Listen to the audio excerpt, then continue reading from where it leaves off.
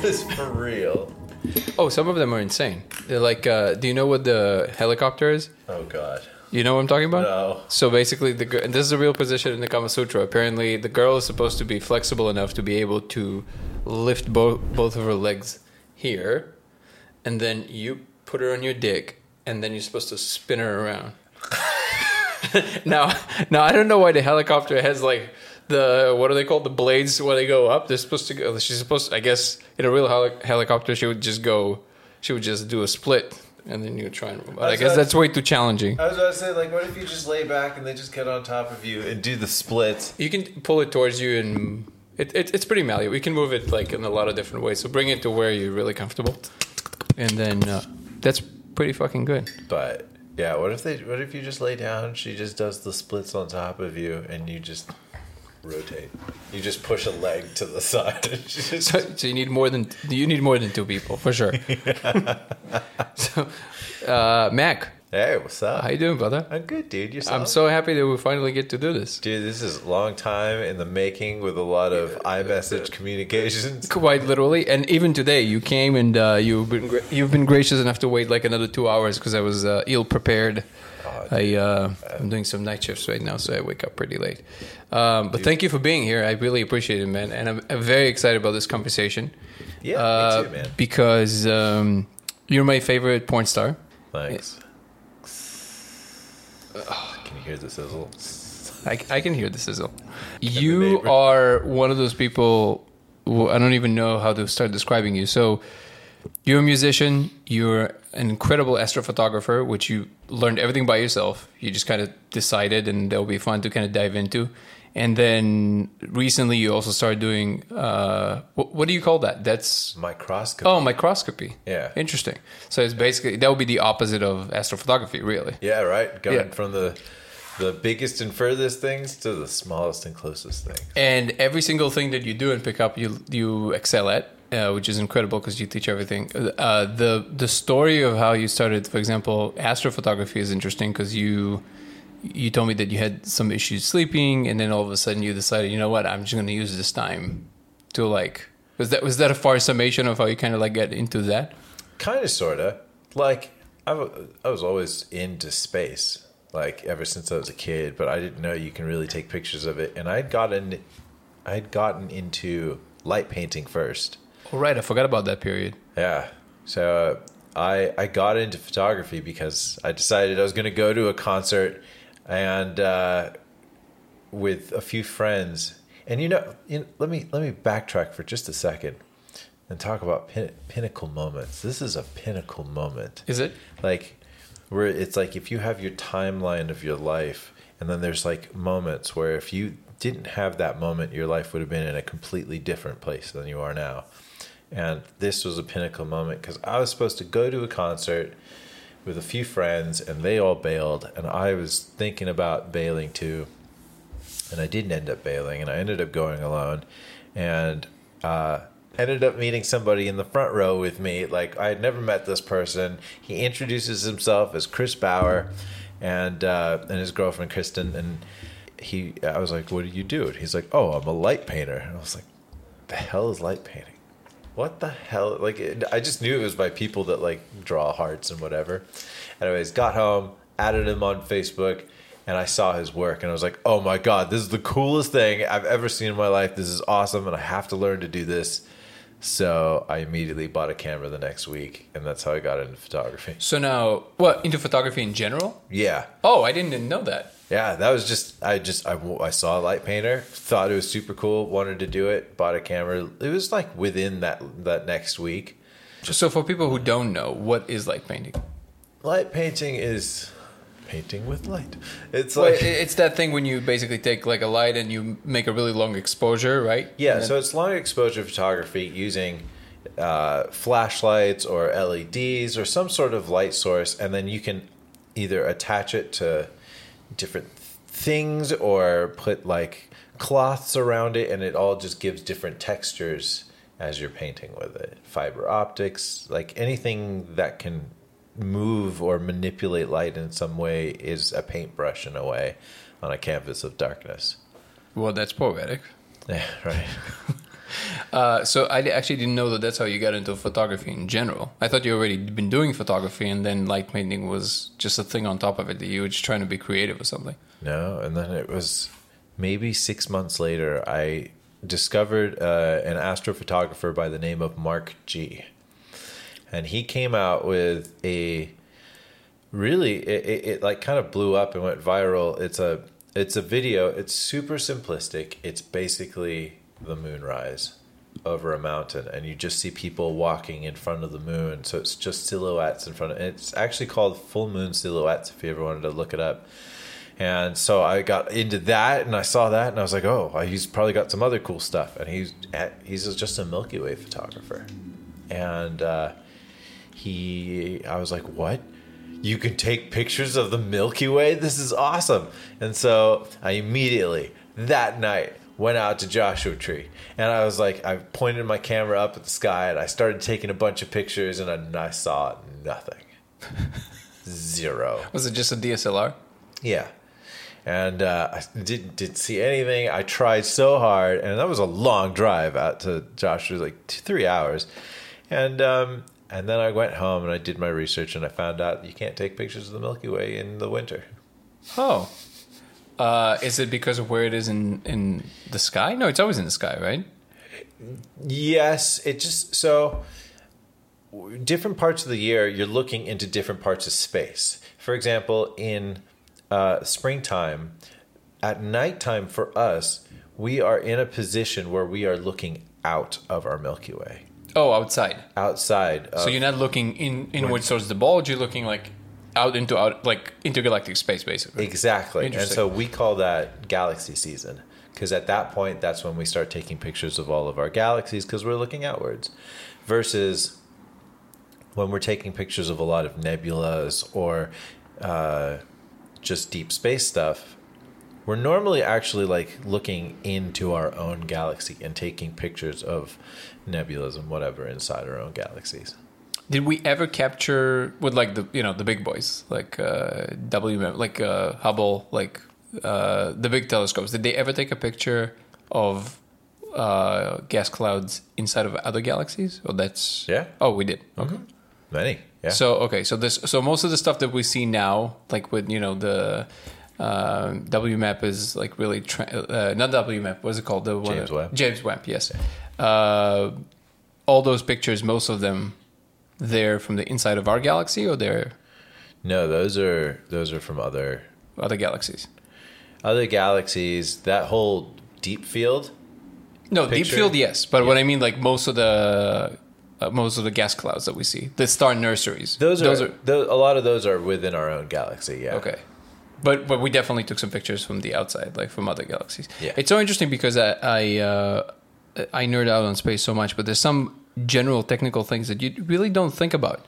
Like, that telescopes can take pictures from millions of light years away, pretty much to the edge of the universe. But for some reason, it never occurred to me, like, wait, but can we create a resolution that can also look inside because of the density of matter inside of other galaxies? That wasn't clear to me. And I think what you told me once is that the spectrum in which you're actually shooting actually changes what you're seeing, right? So basically the elements you're shooting, can you explain that a little bit? Yeah, sure. So there's our visible spectrum of light. And our visible spectrum of light is all the reds and blues and greens and yellows and anything like when you see a prism of light, that's our visible spectrum. And then you've got the things outside of the visible spectrum like X-rays and gamma rays and microwaves and like all these different other things. And so what I do personally is there is, within our spectrum of light, there's little pieces in that spectrum called band passes. Now imagine our spectrum of light as if each degree of color, which is a wavelength of light, has a number attached to it. Those numbers are called nanometers. So what I do is I take a small little sliver, which is 3 nanometers wide, of where a wavelength of light called hydrogen, or hydrogen alpha, exists, which is normally like in the red kind of area. And then I also do oxygen and sulfur.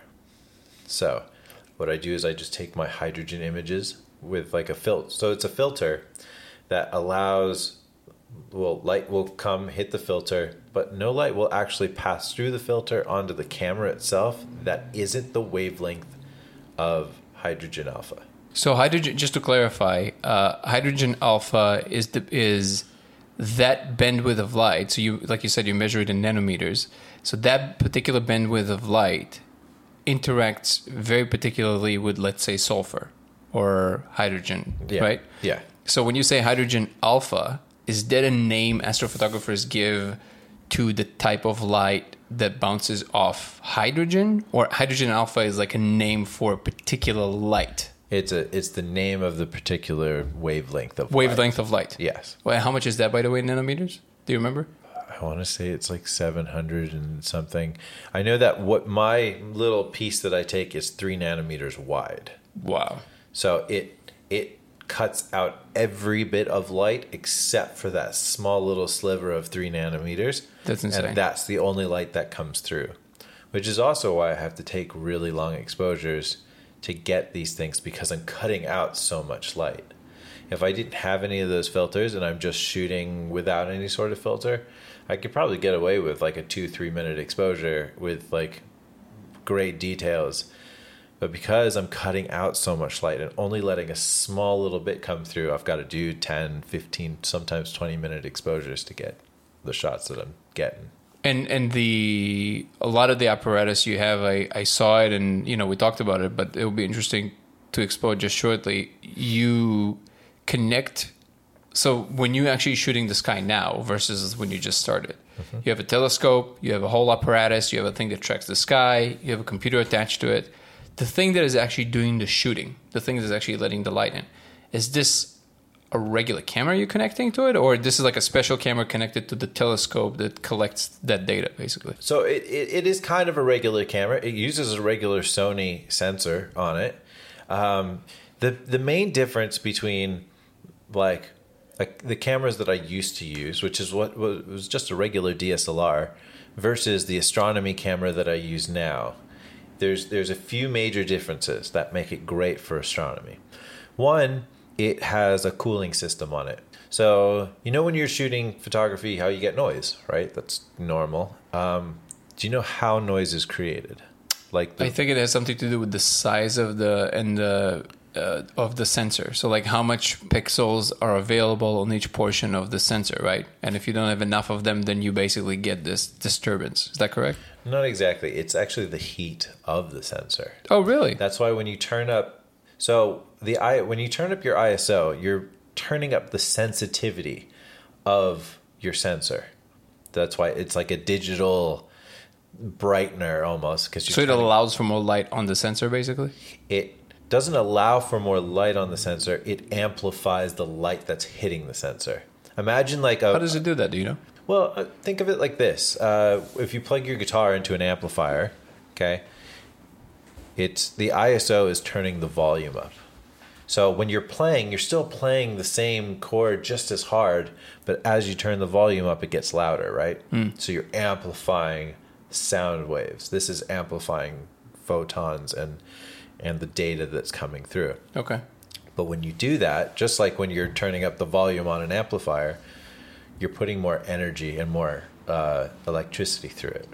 So that heats up the sensor. So the process by which it amplifies the signal of light coming in is also the same process that heats up the sensor, and because of that, it introduces that noise, more of the graininess, more of the noise. Exactly. Okay. So that's why when you use a higher ISO, you're heating up your sensor faster, and that gives you more noise.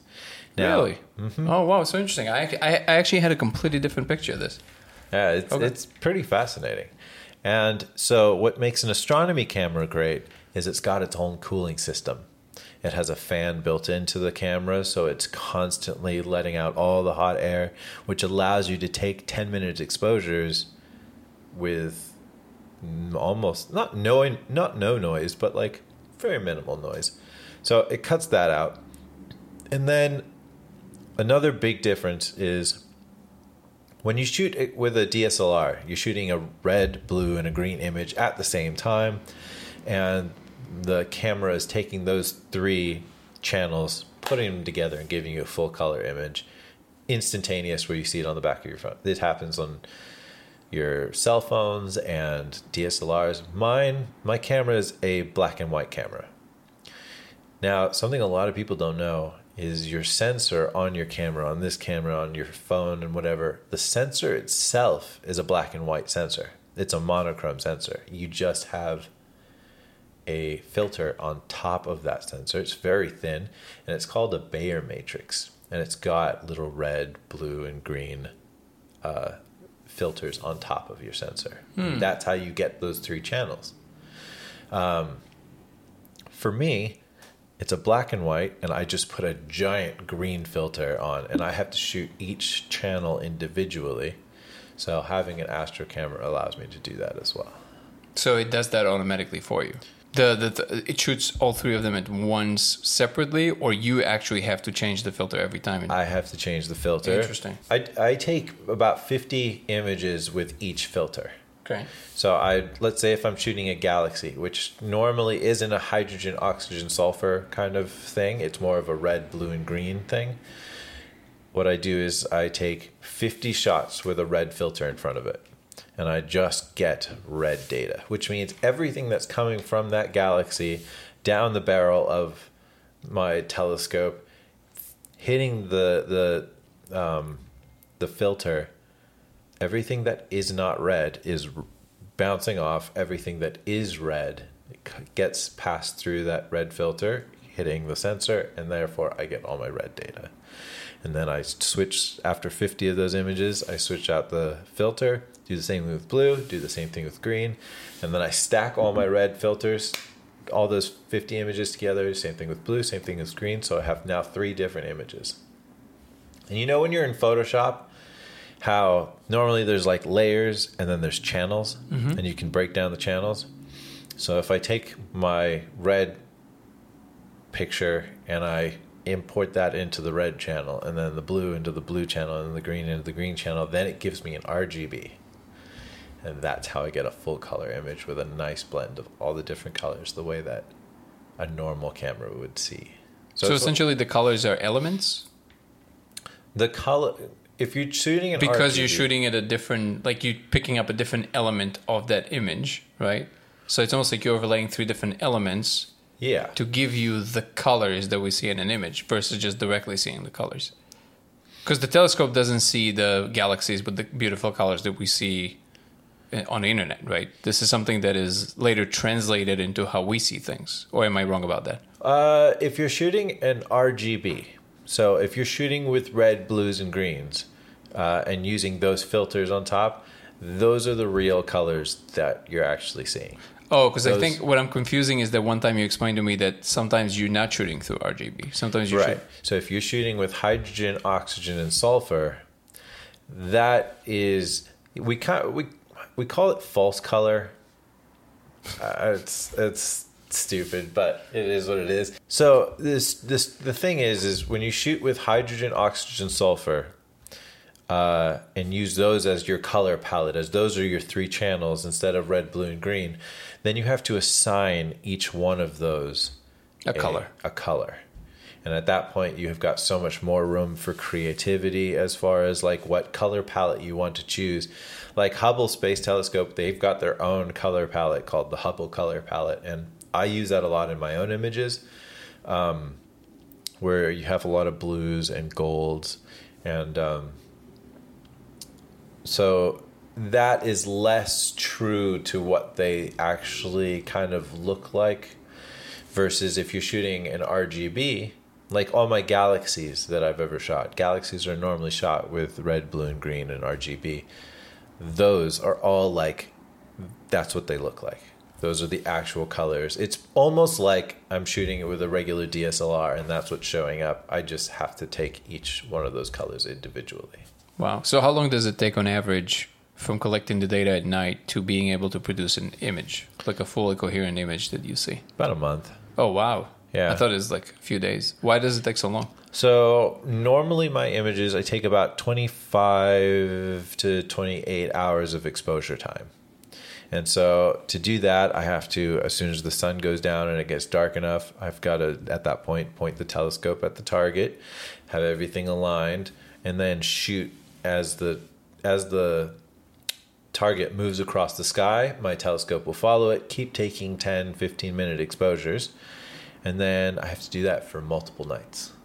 And you have to find the target always in the perfect alignment, exactly how it was the night before. Exactly. Oh, wow. Yeah. So is that what you have? That's what the star tracker is for? Like that thing that basically, there's a thing that measures the rotation of the sky, right? It kind of locks on the thing and it rotates, it corrects for the motion of the sky, right? Yes and no. So that's called a mount. And as the target moves across the sky, yes, it follows it, and it also corrects with the rotation of it.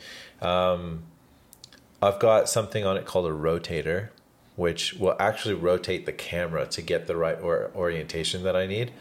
And the cool thing about having these things is that what I personally do is I type in, like when I'm starting a new project, let's say I want to shoot the Orion Nebula.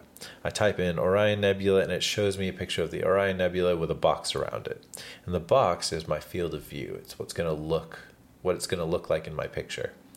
So at that point, I rotate it until I get it in the perfect orientation that I want. I push enter, write a few codes and stuff in, and import all of my information that I want the camera to do. Like I want the camera to cool down to this temperature, which is normally about negative 20 degrees below ambient temperature. I want this to be 50 shots in red, 50 shots in blue, 50 shots in green, and I want them to each to be this amount of time for an exposure. Like I put all that stuff in, and then when I push start, the telescope will immediately go to that spot. It will find the target, and how it finds the target is actually kind of cool. So it will go to where it thinks it is. It will take a picture of the sky, and then it will take the stars in that area, triangulate them, look into its database to see where those same stars triangulate in the database, and it will be like, okay, we're actually over here, but the target's over here. So then it will move it over here. And every time it goes to another spot, it will triangulate those stars and get finer and finer until it finally locks onto your target. And then the camera will then rotate to your perfect orientation that you set. And at that point, it just starts taking your pictures and everything along the sky. And then the next day, when you have to continue, because you can only get so many hours a night, and it's assuming you have great seeing with no atmospheric distortion or clouds in the sky or whatever it may be. You're always at the mercy of the weather. So the next night, because you already have that locked in, you at that point can just lock onto it again the next night and shoot for another few hours, and then shoot for another, for takes about a week to shoot everything. Maybe a little bit more, maybe about 2 weeks to shoot everything, because you don't always have clear nights every night. And sometimes you don't have a full night either to shoot whatever it is that you want to shoot. Sometimes you have 3-4 hours because the target's only over here, but it gets too low at a certain point. That is so wild. That is so much. So most of the work really is calculations. Just like making sure that you find the target, and also all the things that you said about cooling down and going to the right temperatures at the right time, all of that is just according to your experience of astrophotography. Like, that if you're going to miss some of those marks, the image is going to be a little bit more blurry or not clear, or... Yeah, because if an object is too low on the horizon, which we like to, there's degrees above the horizon and below the horizon. I just mean the temperature thing. Right. So like if the temperature of the sensor, let's say. But that's the thing too, is if it's too low, if it's like on the horizon, it's going to be blurry because you're looking through more atmosphere. So all these things you have to take into account too. The higher up your target is, like directly above you, the less atmosphere you're shooting from, the less atmospheric distortion you get. Like when you're in the desert and you're looking down the road, how things are really wavy. Mm-hmm. So that's atmospheric distortion. And that happens in the sky too. That's why stars twinkle. because stars don't twinkle in space. They're straight. What we're seeing is that light coming through and the waves of atmospheric distortion rippling to make it seem like they're twinkling. So if I'm shooting an object in space through those waves, my stuff comes out blurry. And the more you get towards the horizon, the more blurry it is, because the more atmosphere you're looking through. So those things you have to take into account too. So you can't always shoot from when it starts at the horizon, comes all the way up, and then down to the horizon again. You've got that window to shoot. Yeah, because from. If it's too far on the horizon, there's way too much distortion. Yeah. So this is how long have you been doing astrophotography now total? Started with Milky Way 2017, and then deep space seriously in about 2019. And would you say that the jump is pretty radical? Yeah. In what way specifically? It's a lot. It's so much more technical. With Milky Way photography, like, just to be able to do it, like, you just have to take a DSLR, put it on a tripod, point it at the sky, and click it away, with 30-second exposure. Deep space, that's so much more technical. You have to know where your target is in the sky, and you can't see things in the sky. You can see maybe 2 or 3 objects in the sky with your naked eye. As far as I have terrible eyes, but like, what is how many parsecs away can you see with your setup? I forgot what a parsec is. I think it's like 50,000 light years or something. Well, in light years, like how many light years away? Oh, geez, I don't know. I know that the furthest thing that I've taken a picture of is, I want to say, I don't remember if it's the Sombrero Galaxy. Racist. Yeah, right. But I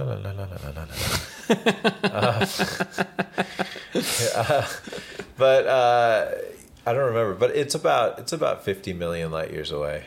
Whoa, that's like further than Reseda. Dude, I saw the best meme the other day. It was someone that put a tortilla on a record player and put the needle down, and it just go la la la la la la la. I laughed. So oh my god! Yeah, I wish we can go back to shit like that without paying a canceling price. It's ridiculous. I know, right? I'm gonna get canceled tonight. Yeah, that's fine. If I get enough attention to be canceled, that's a good thing. So 50 million light years. That's kind of insanity. So this is something we talk a little bit. I mean, you can see further. The stars behind it, you can see. No, further, I mean, like, with your setup, you can see further. Yeah, but just as far as like getting details, that's the furthest that I've shot an actual object with details. Like, so I'm gonna throw some rapid questions at you because I don't want to forget the details. First of all, when you're saying getting details, so if you can see further away but you're not getting details, is it equivalent to depth of field? Like you're literally changing how far you're trying to focus? No, or that's different. There's not really depth of field in space. Like you're kind of always at infinity at that point. When you're shooting, it's like you don't really see the stars in front of you versus the stars in back of you unless you're shooting with James Webb telescope status. But like, which I do. Yeah, which I do from time to time. But confused it with the WMAP, but that's okay. Everything is like all stars, no matter how close they are to you, to far to you, they're all in the same focus. So when you're saying you didn't get like so you took a picture of this far, but you're saying that technically you could see further with pretty okay resolution, right? What would be the difference between shooting this and shooting? Obviously, for you, it's 2-dimensional at that point, like you're saying. It's all kind of like on one plane. But it's just a matter of like just refocusing on that object versus focusing on just like... It really is not. In fact, all my targets, like, focus is pretty much the same. Like, I don't... So just aiming? So it's just aiming in the sky, basically? There's reasons why you have to focus. And this comes down to, like, a big science. Like, it's not... When you're shooting at, let's say, the Orion Nebula versus a galaxy 50 million... Like, there's a giant gap. Like, Orion is just a few thousand light years away versus 50 million light years. Like, they are far as hell away from each other. But they're far enough where you don't have to deal with depth of field, and the focus is pretty the same. But there are things, though, that make you want to focus. Obviously, you want to make sure that your stars are always sharp. But then, as the temperature in your area changes, your telescope changes. You mean in your immediate area? Like where you're sitting with the telescope? Okay. Like that's around the telescope. The glass itself will change for the lenses, and these things affect focus.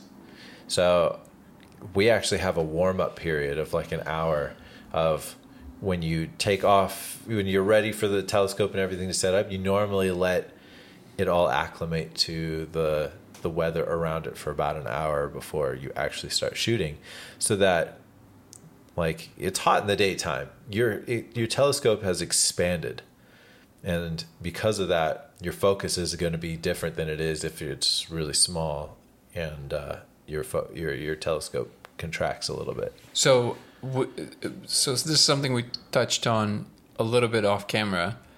You said that when it comes to like really deep space shooting, you said that time dilation plays some kind of a role, or this is just a mindfuck that you're kind of dealing with, philosophical mindfuck you're dealing with while you're shooting it. I just think it's something really cool that I think about when I'm doing it. It's like, okay, let's say I'm shooting an object that's 50 million light years away. That's really, I don't know if cursing is okay, but oh, definitely. Okay, yeah, it's really sponsored by fucking brand, so we're good. Yeah, it's really fucking far away. And from our perspective, light has been traveling for 50 million years through the blackness of space, through the vastness of everything, uninterrupted by anything, for 50 million years, until it finally reaches Earth, gets through our atmosphere, finds its way to Los Angeles, California, goes down the barrel of my telescope through a filter, and then finally gets recorded onto a sensor. It just absorbed, and that light, that 50 million year old ancient light. You ruined it. I ruined it. It is gone. And after such a crazy journey for such a long time, but the time clock on that light, for us, it was 50 million years. For that light, it never existed. It never existed, yeah. And time never changed. Because for anyone that is listening that doesn't know, it's like Einstein's theory of special relativity states that the faster you go, the slower time goes until you reach the speed of light, in which time stops. And what goes the speed of light? Light does. So from the moment that light was created from that star to the time it hit my camera, time never happened for that. For that photon, it was just instant. It was, beginning of the universe and the end of the universe are the same for photon. For the light. For anything with no mass, which is the electromagnetic field. But the craziest illustration whenever I think about it is, so everything basically bends to the speed of light. The speed of light must remain the same, which means that if you have a long enough rod, let's say something Earth-like, let's say a pencil, let's say a really long pencil. I'm just reiterating it for the audience just to illustrate how crazy it is. And let's say you stretch that pencil is so long that it stretches all the way from the sun to your shoulder. If somebody's standing next to the sun and pushes that pencil, because the sun is 8 light minutes away, because nothing can move faster than light, there's no signal of any kind that is allowed to reach you that pencil was pushed, which means that even though it's one object, it will literally shrink by 8 light minutes. Yeah. So the first light of somebody pushing the pencil will reach you, and only in that moment the pencil will actually push your shoulder. And that is not this is not like some theoretical stuff. This is literally the stuff that we use every day to adjust GPSs every single day. Otherwise, they're going to drift by like miles every single day. Oh, that is just like insanity. So when you're looking at those galaxies, obviously you have no idea how they look like now. Some of them probably don't exist, right? Some objects simply don't exist anymore. Yeah, you've seen what they used to look like 50 million years ago. Yeah, and this is another thing that actually, to be honest, took me quite a while to fully wrap my mind around, which is that it's not just it's not a quirk of your perception. That's a component of what space-time is, which means that the reason we say space-time in one breath, and we don't say it's not space-time, it's space-time. It's space. It's your spatial coordinate and your time coordinate. And they're one. They're like intertwined, which means that the time from the beginning of the universe, even for neighboring galaxies, even for Andromeda, let's say, it's not the same ticking time for them and for us. Like the time in Andromeda physically is different now. It's not just that it's far away, it's also in a different time, not zone, but like galactic time zone. Like it has been a different time from the beginning of the universe for it and for us, which is just this part really gets to me, that when you're looking really far out, what you're seeing is not just that it's not there anymore, some of it is that there is no there for you. Yeah. It's not like there is an instant that you can agree on. There is no what's out there right now. It just doesn't exist for you. What's out there right now is what you see. Mm-hmm. That's it. That is like a real mindfuck for me every time. I can never get out of that one. Do you want me to screw with your mind a little more? Please. If I were to give you a time machine right now and say you can go to anywhere in the future or anywhere in the past, would you use it, and where would you go? It's a time machine. Yeah, I never actually thought about that, to be honest. Let's just play the game. I'll say I go to the future. Okay. Bad idea. Let me tell you why. Tell me why. Either one of those answers would have been a bad idea. So it's a time machine, which means if you were to go back even a second, 1 single second, or even half a second, Earth is moving. The universe is moving. Our galaxy is moving so fast. And if you were to go back in time 1 second, but not move in space, you would end up in space. Just in the middle of nowhere. Right, because Earth is different. You're moving in time, but you're not moving in space. Yeah, you've never been in the same spot in your life, even if you've been sitting on one chair. Yeah. If I gave you a time and space machine, then I'd be like, okay, use it to whenever you want to go. But then you would need to know your spatial coordinate of where you were in the universe at any given time, and that you can't really do. Yeah, and also probably what universe, because that probably changes all the time as well. Fair. But I guess that kind of goes against the space-time continuum idea, which is like you can't actually move just through time. You will undoubtedly also move in space to whatever coordinate it is. Everywhere basically we go, it's like right now I'm here with you at 4:48. This is my space-time coordinate, and then later on, who knows what strip club I'll be. I mean, what? What? It's all relative, man. Yeah, right. So let's move to what you've moved to recently, which is microscopy, right? Yeah. And this is something that you just picked up out of the blue, and you first started doing. You told me you first started doing macro photography, which is just taking pictures of things, amplifying them a lot, like pictures of bugs and eyes and things like that. Yeah. And then you decided you want to see how much further you can take it. So you introduced a microscope into the picture. Mm-hmm. And how does it work with a microscope? Again, do you attach a camera? Like, is it a microscope that is designed to be able to take pictures through, or is it just a regular microscope and then you attach somehow like a camera lens? So people know binoculars Mm-hmm. too. My microscope is a trinocular, so there's a third one. So there's the two that you look at, and then there's a third one that comes up through the middle, and that one either allows someone else to look through, or what I do is I just attach my DSLR to it. Just have an adapter, and then you stick that in, and then you can record what you're seeing under the microscope. So what are the first things that you started taking pictures of? So I went down to Lake Balboa, and there's like a little waterfall there. Have you been to Lake Baba? Yeah. So there's like a little mini waterfall, and there's a lot of algae. And I know that algae is very predominant for having a lot of microorganisms and stuff that live inside and feed, because it's a good source of food. And so I went and I picked up a bunch of algae, put it in a little jar. I felt like a scientist. I sad I wasn't wearing a little lab coat, but whatever. And brought it back to my place, put a few drops under the thing, and what I saw was just insane. There was hundreds of, if not more, if not thousands of real organisms in there swimming around, eating things like, and you can tell what they were doing. Like, it wasn't like they were just blobs. It was like they had a life that they were actually... Like they had a coherent behavior, basically. Yeah.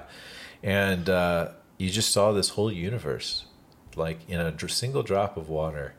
And I thought that was so fascinating. And the thing, too, is I didn't really know what was what. Like, if I saw something, I didn't know what that was. And I think the whole research side of it became pretty brilliant, too. It's like, okay, if something has 8 legs, what is it? And you have to look it up. It's like, okay, it's got to be this, or it's an arachnid of some sort, so it's a mite, maybe. Wait. You have arachnids on that size? Well, like a mite of some sort. So it belongs to the arachnid family, like spiders? Depends how many legs they have, yeah. So arachnids are defined purely by 8 legs. That's the only definition? No, there's a few different things, but one of the characteristics that makes something an arachnid is 8 legs. Interesting. Yeah. And then at that point it can branch off into other things, like a subcategory of... I mean, do you remember in school you had to remember the kingdom, phylum, class, order, family, genus, species? Like, I never had to do that. No? No. And then So studying in a different direction. Oh, so it was like the classification systems of what makes something a mammal versus amphibian versus a reptile, and like different characteristics. Well, it depends how they identify themselves. We're just trying to get into trouble today. Yeah, right. Today I'm getting canceled by aliens. It's an amoeba, but it does identify as an arachnid.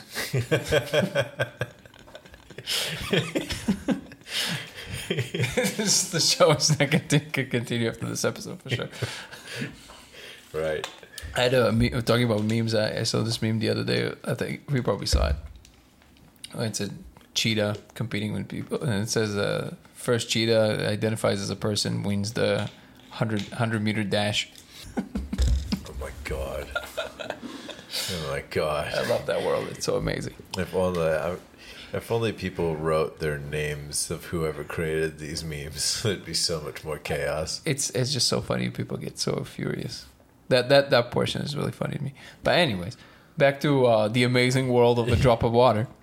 So then after you did the drop of water, you saw a bunch of things you didn't know. You started researching them. You started figuring out what is each thing, which must be fascinating, because when I saw you posting these things, I realized that I actually know nothing about that world.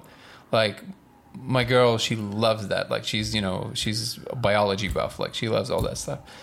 And I am so uneducated when it comes to that. So for me, the only way I can get interested in something is if I have some applicable way to interact with it. So, like, if you just give me a list of things, I can't possibly care. But if I would get into microscopy, I would totally, like, that would be fascinating. Like, oh, I saw these things. I wonder what they are. Now your brain is interested. Which, by the way, is a small tangent. I always say that I don't understand why they don't teach everything this way in school.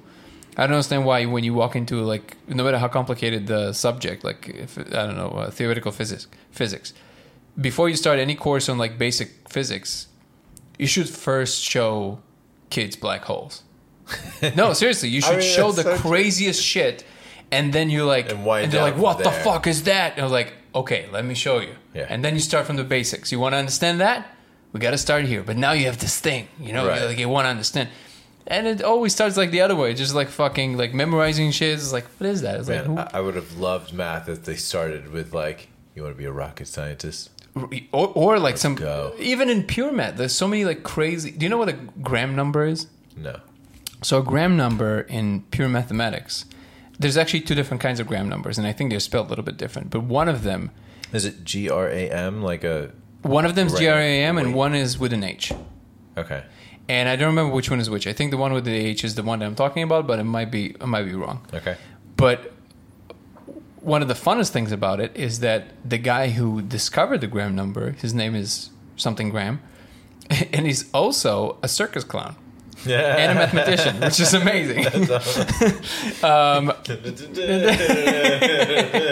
Gram number. I discovered it. So gram number, and this is not some, we're talking about like proven mathematically, is proven. Nobody knows how many digits the gram number has, but I think they know the last 4 or 5 digits of that number. Okay. And what's interesting about the gram number is that he mathematically proved that if you add 1 to the gram number, you go back to 0. If you add 1 to the gram number... You go back to 0. So like -1? Nope. The gram number is enormous. It's Googleplex to gram number is like Googleplex to 1. It's like, it's something like out there. It's like so close to infinity that but, and I don't even, so here's the thing. When you just say what I just said, it's like, I don't even know what you're talking about. It sounds like you're just making shit up. But if you want to rely on what mathematics does, which we do, right? To go to space, to like do everything, it's proven by the same methods. So the gram number is actually, it's actually in the Guinness World Record. Yeah. So it's in the Guinness Book of World Records as the largest number.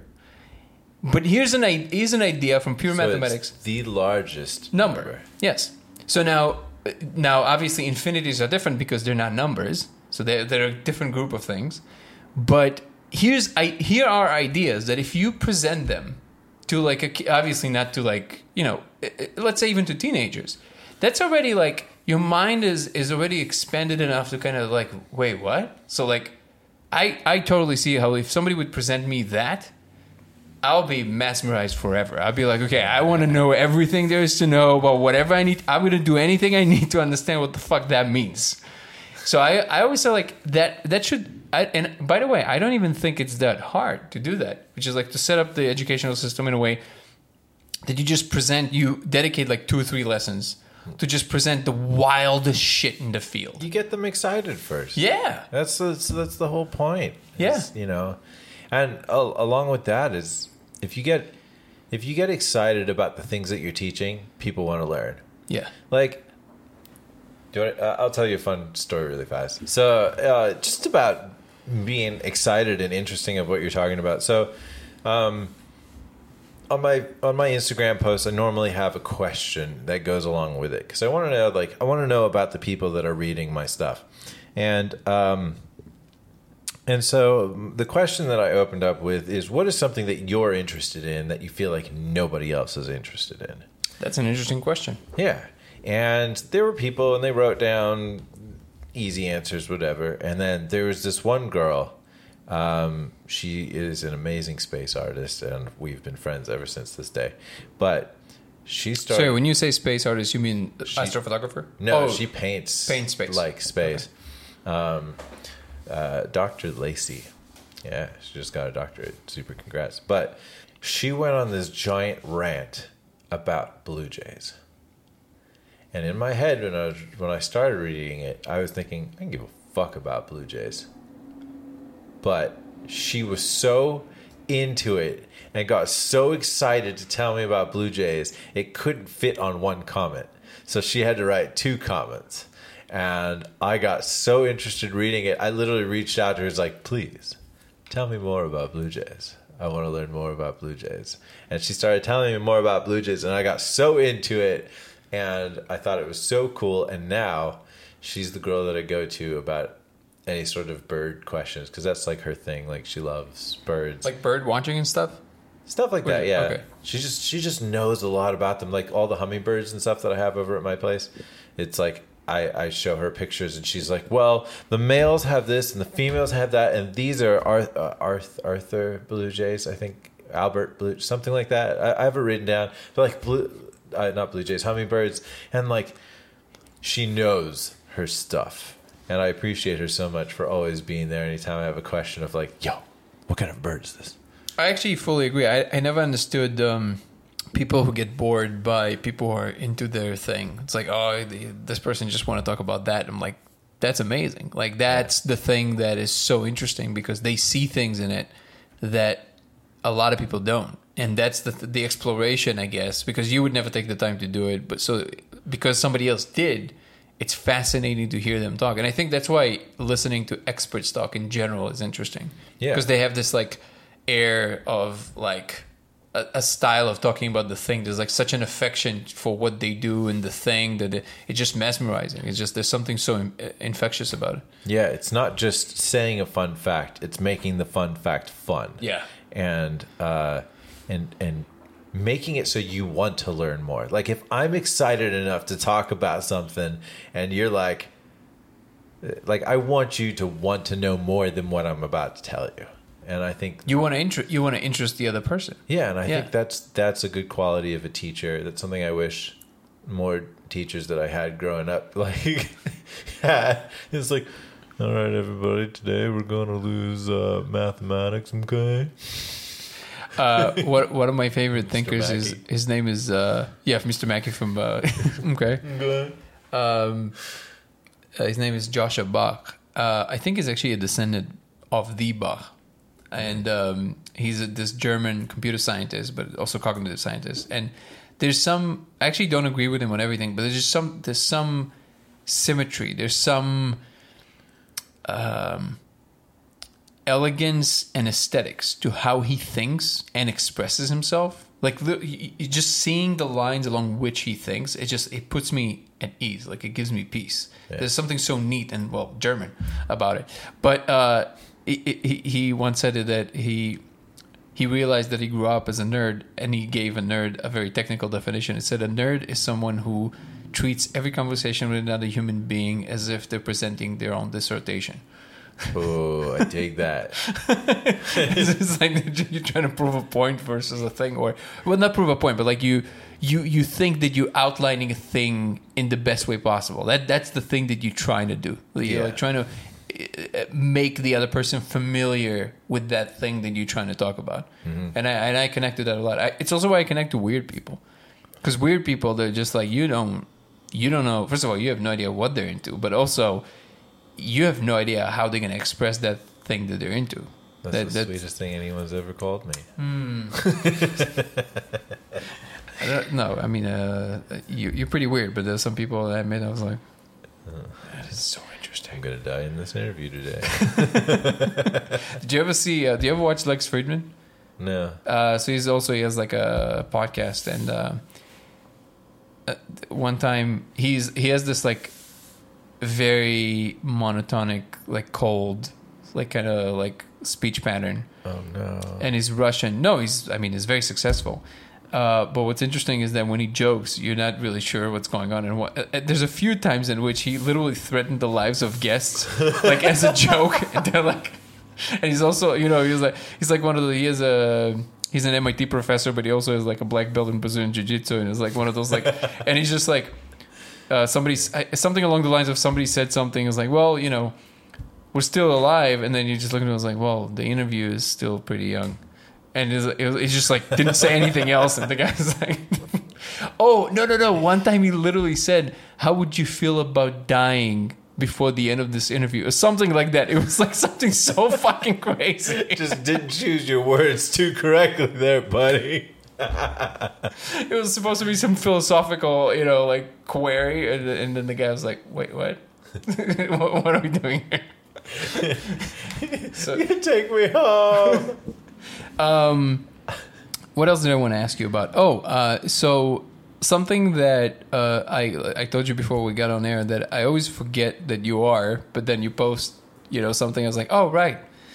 Mack is also a musician. I always forget that for some reason because you don't post a lot of that, but when you do, it's amazing. I don't know if I really consider myself a musician. Well, you play the guitar pretty damn well. Thank you. You started playing when you were pretty young, right? 13, yeah. 13. So and 20 years. Did you ever play in a band or? Yeah, I had a few bands growing up. So you're a musician. Yeah, I mean... You're not a professional musician now who makes money, like, doing it, right? That's... I mean, it's more... Like, I'm a musician. I accept that. But, like, I'm more of just a noodler. Like, that's what I consider myself as. Like, someone Please explain. I don't know what that means. It's like... I mean, it's not a real term, but it's more of a...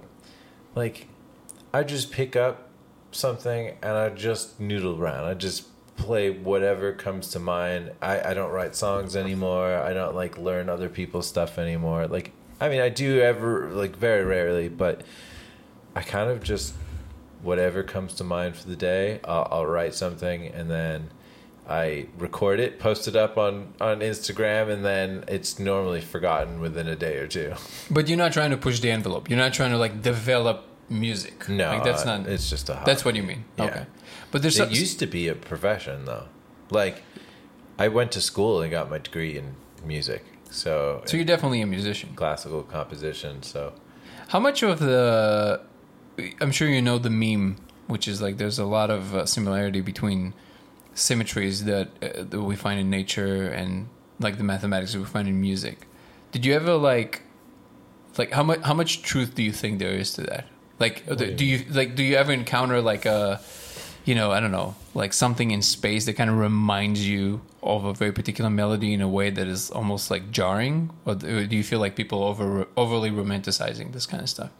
Well, I mean, I think there are emotions in space that I don't know if that's what you're trying to get at. Because there's this relationship between symmetries, like visual symmetries, and music, right? And also colors, by the way. Are you talking about like those pictures where people like they take the photo and you see the little thing going across and you hear the different wavelengths and stuff? No, I'm talking very, very particular. So there's this relationship between the color wheel and I forget what it's called. Is it the wheel of fifths or something? Circle of fifths. Circle of fifths. Yeah. So there's this crazy relationship between like they correspond to each other pretty incredibly. And I actually read a whole article about this once. So I always wonder if there's when people are musicians, if they ever encounter a moment in which like it becomes apparent to them. So it's like, you know what I mean? Like you hear a certain piece, so it's almost like. So I always so maybe I need to preface this a little bit. I feel that whatever emotional imprint things have, like we tend to think of it in very subjective terms. It's like, well, that's just how you feel. What do you mean? Like somebody else would feel something else looking at the same thing or hearing the same thing. True. However, there are certain things like we can all recognize a sad note. Yeah. So what is that, right? It's like, why is that note sad? So obviously it has something to do with how we're built, and maybe some individuals won't feel sad, but most individuals will. Like they would recognize there's something like a thing there, right? So my thing is that I think that there's some things that are subjective, but some things are objective. They're like somehow in nature. They're like it's almost like the qualia of sadness and the qualia of that note, your experience of that note corresponds to something that is actually well, I guess in nature it wouldn't be sad, but it would be something that we experience as sad. Yeah, well, I mean, in music you've got things like major chords and minor chords, and major chords are normally supposed to sound happier, and when you hear a major chord, you're just like it's like an uplifting thing, versus a minor chord, it's normally more of a sad or melodramatic kind of thing. And so there are definitely ways to style music to influence certain kind of emotions because of the frequencies of sound and how they all kind of go along with each other. And that's what the circle of fifths is it's basically finding chords or notes to that line up in frequencies. So let's say your A, like a C chord, for example, has a C, an E, and a G in it. Those three notes, their peaks of their wavelengths all line up with each other. So are they a perfect harmonic, basically? Yeah, it's a harmonic chord. But obviously some of those notes will go faster than the others, but they always will line up with each other, and that's what creates harmony. Versus if you have something like if you play in an F and an F sharp together, you have dissonance. So two wavelengths that never line up with each other. And I don't know if I really see a correlation between that and like space or astrophotography. I think they're pretty... I feel like maybe the connection between the visual field and that is a little bit too obscure, but maybe something a little bit more immediate, which is that... They both give off their emotions for sure. Like I do... Astrophotography just it isn't just like you look at a picture and whatever. Like I definitely, especially going stargazing and when you're under the stars, like you definitely have emotions, and all those things can influence writing. And actually, now that I think about it, I think normally if I bring a guitar out and I'm stargazing and I'm thinking about the things I normally think about under the night sky, it's like I tend to play with more minor chords, more mellow. Is it like more melancholic? Yeah. Never really thought of that. So it's the environment basically influences the production of whatever the unit that you are. It makes you do this thing, basically, when you're exposed to that thing. I guess so that's an interesting... You actually took it in a more interesting direction than I even intended, so I appreciate that. But I guess I'm always thinking... Like, my mind always thinks, is it a quirk of how we're built, or is it possible that whatever is sad in the note is really sad? Like, does sadness exist?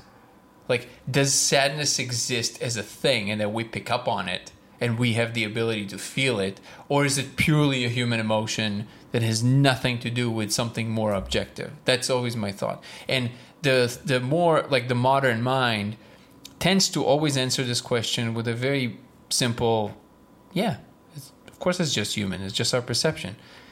But then you look at dogs and cats, and you can tell when they're feeling a type of way. And do they respond to the same note? That would actually be a great test. If other species respond to the sadness of a certain note, if somehow we could measure, like, I don't know, with a functional MRI or something. Yeah. If, like, whatever sadness correlates with the brain waves in a dog, and then maybe we can see if when you play a sad note, does the dog get sad? Does the cat get sad? That'll be interesting. Does the arachnid, all the arachnids get sad?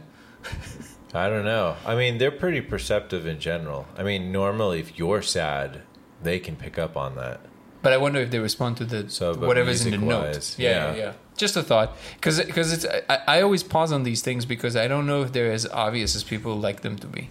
Yeah. There's sometimes this thing where kind of like the quote-unquote rational mind just want to put things in a box and say, that's that. We know that, right?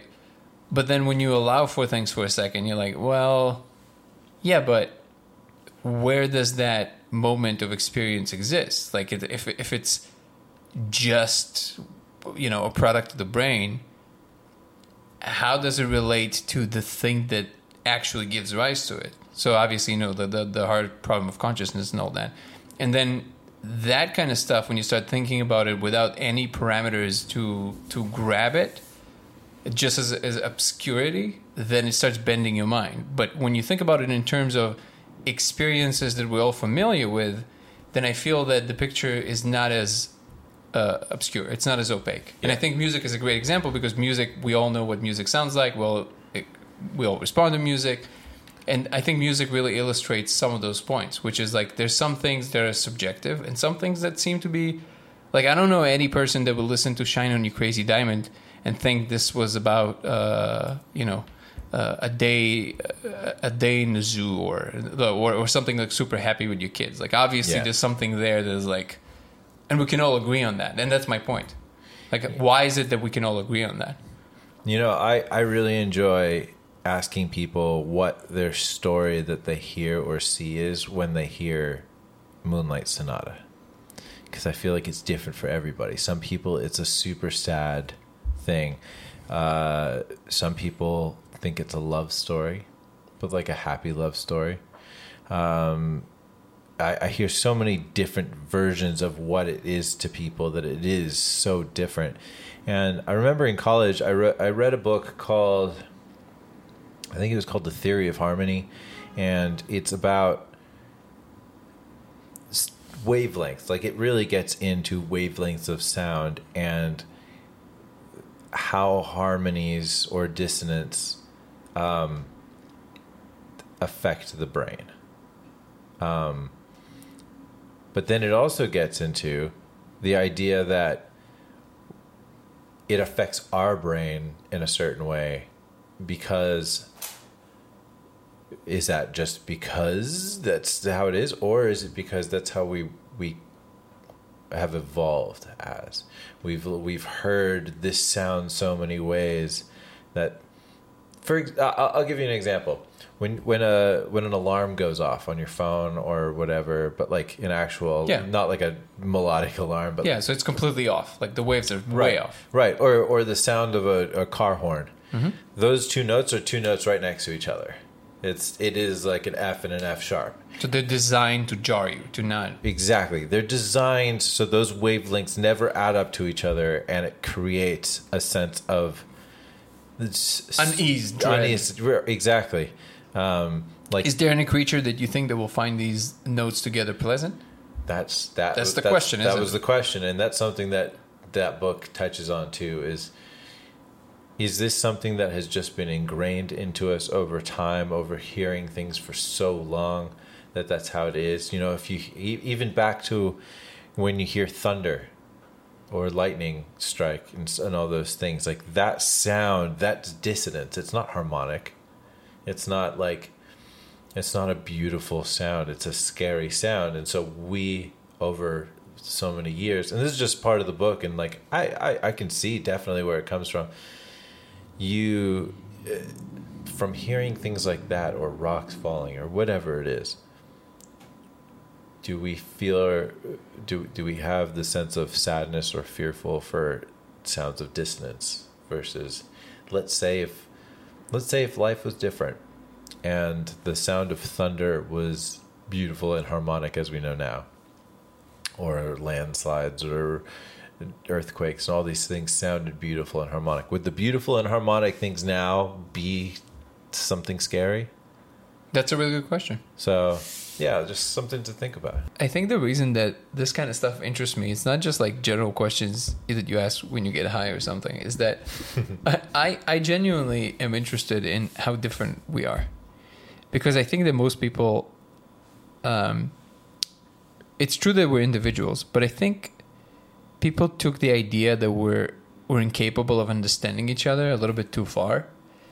And it seems to me like that just unmerited. Like, I feel like there's enough commonalities between human beings. Because think about it, we wouldn't even be able to communicate if we would just be so different, right? There has to be a bridge. I'm not you. I don't have your, problems, and I don't have your aspirations, but I can understand them, right? Yeah. And then it's just a matter of degree.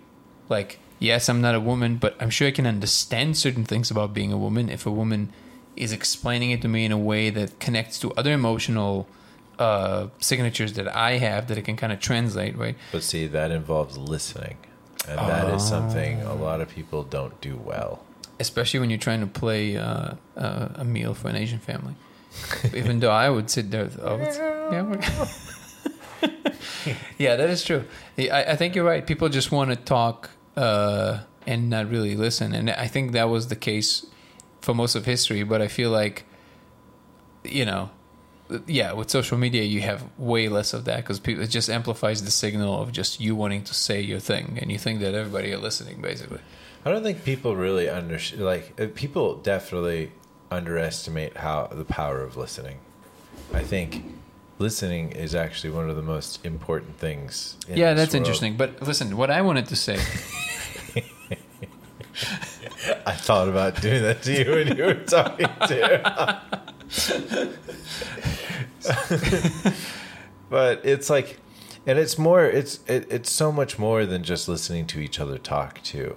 It's listening to how people move. It's like, yeah, sure, like that's watching, but like Well, paying attention. Right. I think listening in the broader sense of paying attention, like truly being open to whatever is coming from the other side. Exactly. What is trying to be expressed. Being perceptive of yourself and your surroundings and the stuff around you. Like, I've always said, oh, damn, do I get into this? Yeah, fuck yeah. Fuck it. I've always said that, like, the best sexual partners are the people that listen. And it's not about listening to, like, things like moaning and whatever. But, like, don't get me wrong, that's a great part. But it's also, like, you have to listen to someone's vibe. You have to listen if someone's enjoying something that you're doing or want something more or whatnot. And you can tell a lot of this stuff if you just kind of open your mind to, like, watching the situation and, like, listen. Yeah, it really just comes down to listening. And or even if you're just in a room with a party and whatnot. And it's like you can tell a lot about someone and where you're connecting and where you're not connecting is if you're just listening. And along that line, and what you were saying too is, I think that we all have so much in common, even if we're so different. And I think we start to lose a lot of that commonality. Is that even a word? I think so. I think it is. Yeah. Because in this day and age, I feel like we're so wanting to divide everything into. In fact, Tool writes a song. Tool's one of my favorite bands, and they have a song called Right in Two, and it's about how we were born as just a human, and then we divided it into two. This is a biblical sense, but like then we became male and female, and then Interesting. And then you start dividing it into religions, and there's a bunch of religions now, and then there's blacks and whites, and then there's this, that, and the other, and then there's now sexual orientations, and then other kind of like there's so many different ways to identify yourself, even just in jobs. It's like, are you an astrophotographer? Are you a photographer? Are you like? I think humans in general have gotten so used to wanting a specific classification for themselves. And what that's doing is it just keeps dividing things. And I feel like the more that we divide things, the more the more ammo we have to not like another group. But notice that it doesn't have to follow from the other. So like the fact that there's divisions and categories doesn't mean that you should be bothered by the existence of the other categories. Oh, not like at for all. me it's exciting, right? Yeah. So it's like it's exciting that you're different because I get to explore a different it's almost like if life was this enormous thing, one thing that just explores the universe through experience, then you're another node of experience that I'm not. Yeah, exactly. And I get to learn. I get to be exposed to whatever your node of experience is exposed to without actually being exposed to it, because I can only live one life at a time, right? Right. So it doesn't follow that you have to, like, I don't understand the whole.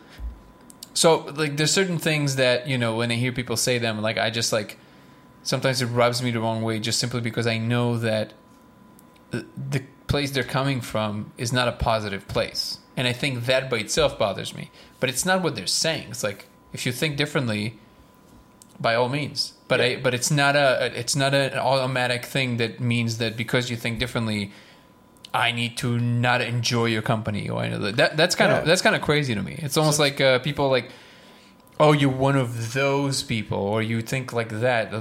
It's almost like I now believe that I know everything there is to know about you because I put you in that category, and now I don't want to interact with you.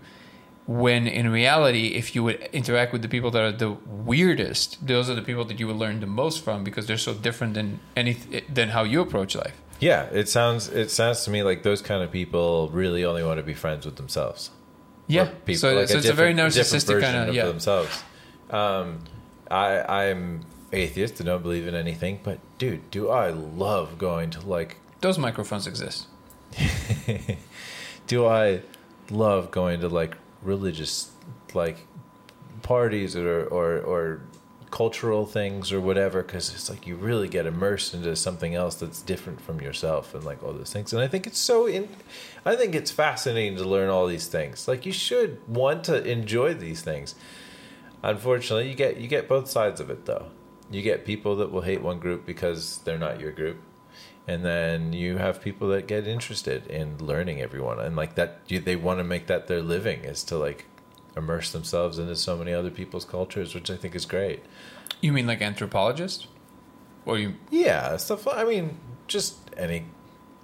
Even if I wanted to go to like Israel or something, it's like that's just me putting myself in someone's culture, and like I loved when I did go, like it. Oh, I didn't know that you go there. Oh, maybe you mentioned it by passing, and I actually forgot. Yeah, I went a few years ago. Oh, cool. Is it like Birthright or? Yeah. Okay. Yeah. Did you go all over? Such a great trip To visit. Yeah. Yeah. It's always nice to recommend it for everybody. But there's a lot of great food. But like I was saying, it's like even just going to a different place, I think counts as like putting yourself. Oh, 100%. Yeah. Yeah. No, I think that openness, which by the way, I guess if I have to be honest, to some degree I was guilty of that in different ways. Like when I guess when I consider myself more like along those lines of like a hardcore atheist, in the sense that I reject any proposition of a creator or a God, and then every person who spoke too seriously about the what for them seems to be obvious, that God exists, or something more specific like that Jesus specifically is the Son of God, or like the more specific it got, the more it bothered me. Like it's like, what justification you have to, right? So to some degree, like it never played a social role in the sense of like I would never like not engage with an individual, but inside, there was like this weird like, how do you even get there? We all have opinions and stuff like. Yeah, but I feel like it was more than an opinion. It was like I couldn't like that bridge that I'm talking about, like trying to like understand. I would never engage in those conversations which I would really try and understand, because I thought that even thinking like that is somehow not engaging with the facts for what they are. So either you didn't educate yourself enough, those were my thoughts, right? Or you simply are, you just this is no, Bubba. This is wishful thinking, and you just you're afraid to die or something like that. But the older I got, the more it became obvious to me that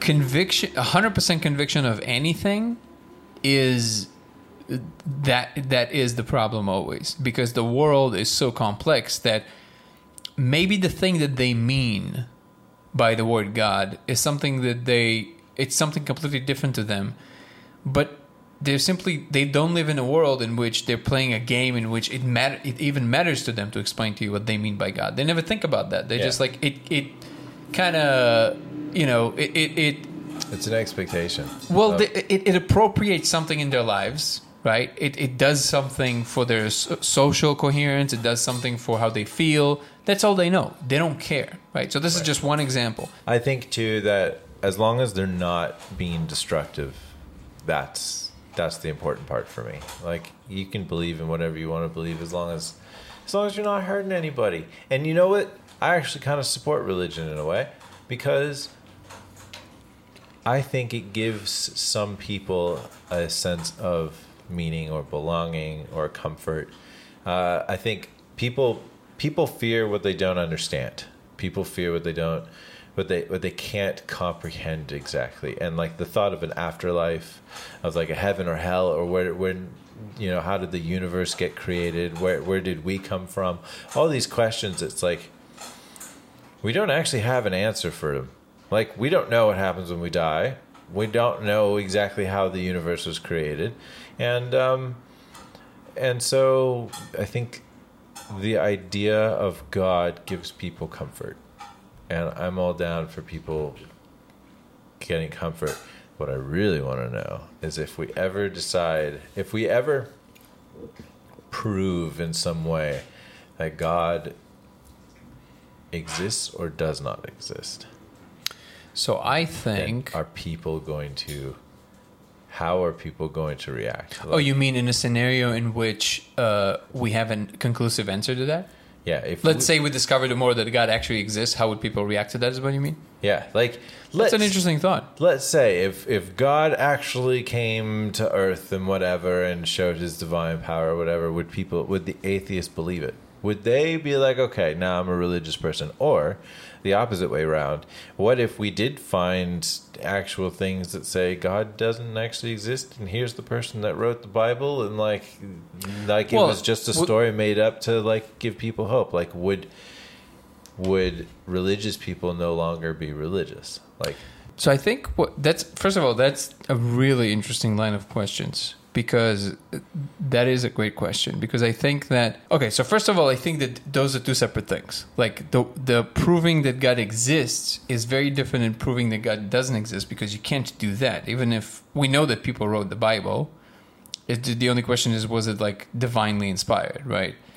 So let's say we prove without a doubt that it wasn't divinely inspired somehow. Mm-hmm. That still doesn't prove there's no God. So it's like disproving something is pretty much impossible, right? They can always be hiding somewhere. But the question of, if we discover there is something like a God, what would be the situation?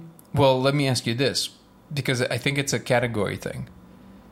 What I mean by that is that, would you say that there's a difference between discovering there's a level 7 in Kardashev scale civilization versus there's a God? Would you say that there's a difference? The civilization that whips out universes, just like makes universes. Or do you think that it's fundamentally, what is meant by the word is actually different? Like there's a quality to what God is that is different than any level of civilization. I mean, I think that changes for everybody. It depends. No, for you. I'm asking you. Oh, for me personally, Yeah. I wouldn't even know what I would classify God as. You see, that's what I mean. That's like... That's exactly my point, that it's a category thing. Like when you ask people what they actually mean by that, so like what we talked about before, you know which is like you tell them... old white guy from the Middle East. From the Middle East? Yeah.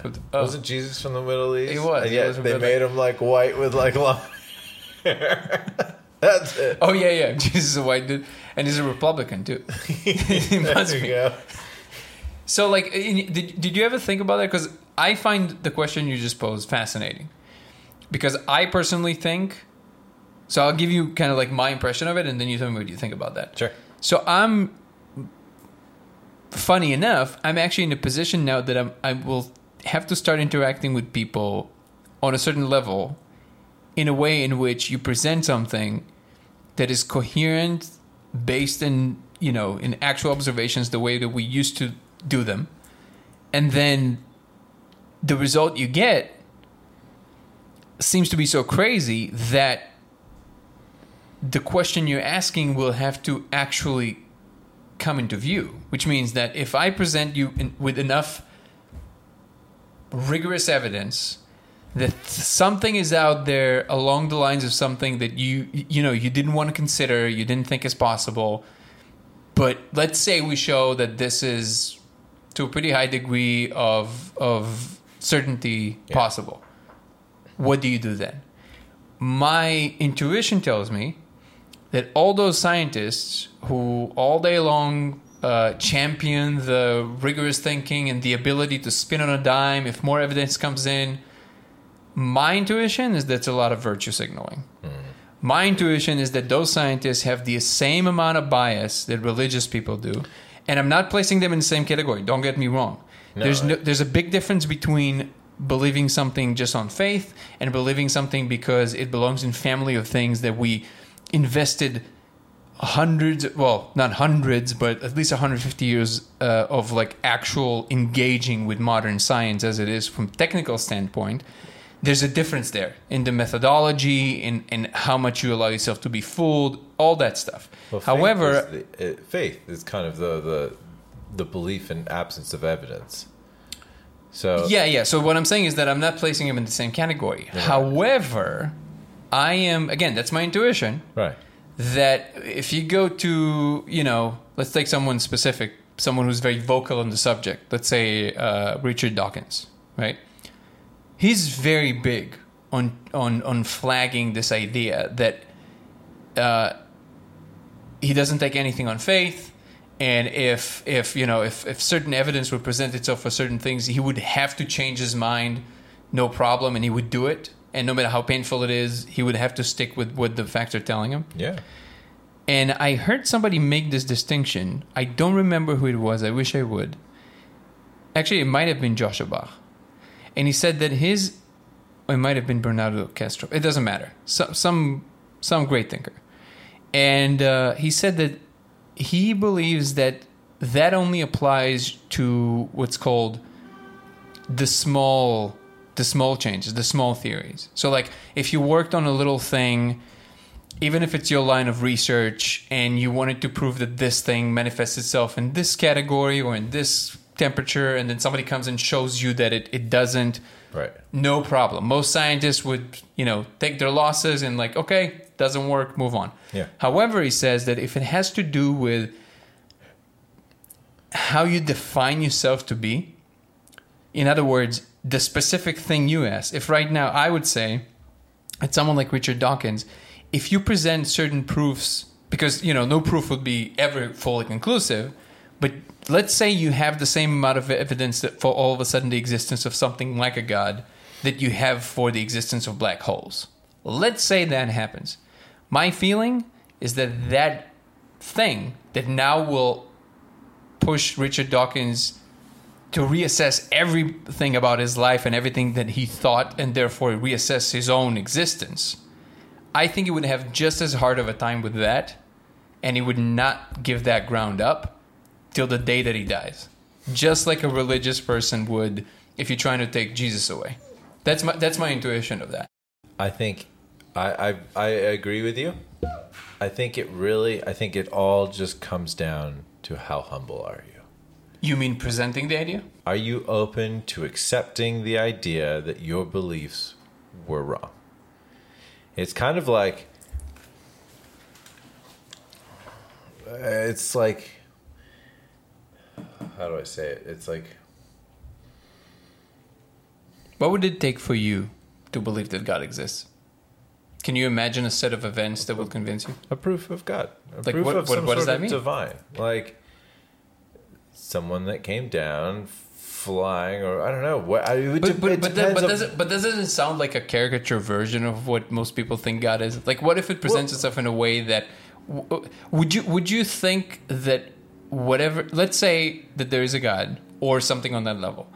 Would you really think that it would be anything like what we think it is, or would it be so unfathomable, like that level of like existence, that it might manifest itself in ways that don't match what you expect to see? Yeah. So it's like, yeah, and that's the thing too, is like we don't know what he looks like or what he sounds like or if it's a he or she or anything in between, like, or an it.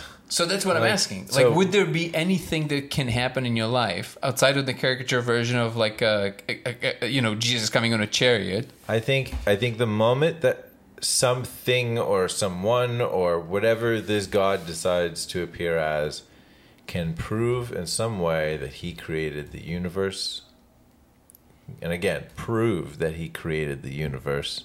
But what does that look? What would that look? I'm not trying to push you. I'm just No. I'm fascinated. No, Like, what would I'm that trying look? to think What of would- this. Okay. I just like, I don't know, like little spaghetti noodly appendage touching my forehead, and all of a sudden I see the creation of time. Like, Wait a second, because that's possible, right? Maybe not the spaghetti part, but the certain substances, right? Like DMT, for example, that if you do them while you're on them, there's a very strong sense that something is going on that is more than what you thought is going on. Now the tendency we have is obviously to say, okay, but that's something we don't understand about the brain and the story. However, if something exists outside of the model that we're used to think about as like our modern perception of the world, why would it necessarily be inside the domain that you're already used to looking at? Like, Yeah. why can't it be? So are there qualities to experiences that when you have them, if you have them often enough, and if you have them enough times, you have to reassess? yeah, I view it very similar to how I view aliens and the existence of aliens. So it's the idea of knowing the facts of what is going on right now, but also being open to the idea of otherwise. Like, and I'll go into saying that I think that is how it should be for everything. Is like you should know there has to be a line between fact and theory. And it's a very distinguishable line between fact and theory, and you need to believe the fact, but also know that the theory could be right at some point too. But you realize that the facts mean nothing without the theory. Yeah. In fact, facts don't become facts without theory. Exactly. For what point? So facts are theory laden. But not every theory pans out to be a fact. In fact, most don't. No. They're two different things, though. So, Right. so just to separate those two, right? So there's the colloquial term of using the word theory as a hypothesis, which is like a thing we assume to be, and then there's a scientific theory, which is a body of explanatory. You can call them stories, but they're essentially narratives, right? Right. That encapsulate a lot of observations that we either measure with instruments or we study with mathematics, or in most cases both. Mm-hmm. And if the theory can account for a lot of observations from pretty simple initial conditions, then we would say that the theory is more correct than another theory that can't do as much, right? So the theory in that sense is just kind of like a model you're looking at the world through, and a fact is an observation you're making at the world. A theory can never be an observation. It's the explanation you give the observation. So the only question then is, how good is your explanation? Now let me just kind of like trail off this point, and then I'll let you respond. But a lot of scientists would say, and this is a whole school of thought, especially in harder sciences like physics, there's the big, there was a whole school of thought, and still exists today, which is just shut up and calculate, which is like, don't worry about the why. That's not the business we're in. Let's just see if we can do something with it that is useful. Period. End of story. The why is so important. Exactly. So I'm with you on that, which is the real science. Obviously, I think everybody are free to perceive it as they want. But the way that I perceive science as an enterprise, it is the attempt to understand the whys as much as to understand the technical aspects of how the why unfolds. I think the why is the most important thing in everything you do. You have to have a why. Why are you doing this? What's the reason for why do you want to learn how to do this? I think the why in science is what gets us somewhere, because the why normally breeds passion. Yes. If you know your why, you breed passion over it, and that's what you want to dedicate yourself to doing. Yeah. No, so actually you said it perfectly, which is the why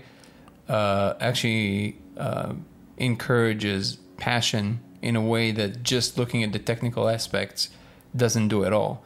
And in fact, I don't know if you know this, but there's actually a big wave. It's almost like I wouldn't say it's a renaissance, because it's the first time that we can talk about these things in more technical terms. So we talked a little bit before we started about Stephen Wolfram's model of the new physics with hypergraphs. But there are others. Donald Hoffman, for example. Did you hear the name? Mm. So he's a professor in UC Irvine, and he stumbled upon a very interesting model that came from evolutionary game theory.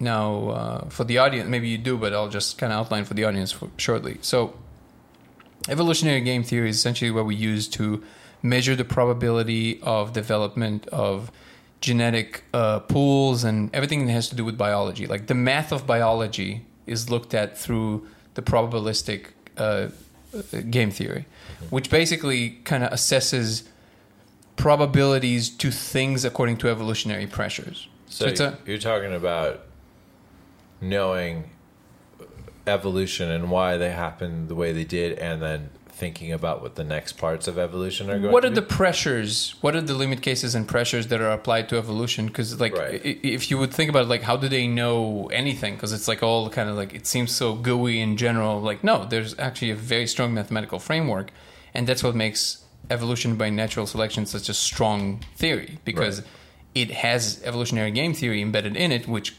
describes these processes in a pretty mathematical way. So what he discovered is that what he tried to do is he tried to see what happens if you show a system, if you expose a unit. Now, a unit in this case is not necessarily a biological life form because there's a mathematical description to what a unit is in evolutionary game theory. It's essentially, a unit is any entity that evolves in environments. It doesn't have to be specifically biological. But the same rules apply to biological and any other. And what he discovered is that if you expose an entity to know too much about the specific underpinnings of the space, the real space that gave rise to it, the probability that evolutionary by natural selection evolved us to perceive what that real space is zero. So now I had the same response when I heard it for the first time. Because first of all, there's no zero probability of anything ever, which is like a very weird thing. But he then... It's a dangerous thing to always think about, though. So, yeah. So it's a good thing to know the fact that, like, all the things that we know now might change in the future. You know? What do you mean by that? Like, well, you just said, like, the probability of things we know is, like, almost nothing. And that's true because science is always changing. The things that we know are always changing. We, at one point, thought the Earth was flat and that we were the center of the universe and that, and we challenged that. Yeah. That was fact. Right. No. So I think it's always difficult to express this portion of his discovery because there's a way in which he doesn't pedal back, but he explains what is meant by that in probability theory. So it doesn't mean that it can't happen. Zero probability doesn't mean it can't happen. It can still happen. Yeah. But anyways, that's not the point. The point is that let's just, for the sake of argument, the reason I'm saying that is because that's what he says and is very adamant about that. And he doesn't change it. He's not saying close to zero. He's saying zero. Now, that to me plays less of a role of importance in the whole argument because I think the argument is interesting enough without that portion of it. Mm-hmm. So let's, for the sake of ease of both of us, let's just say it's close to zero. Even though he insists, no, it is zero. But we'll say close to zero, just so we feel comfortable. Yeah. Okay. So it's close to zero.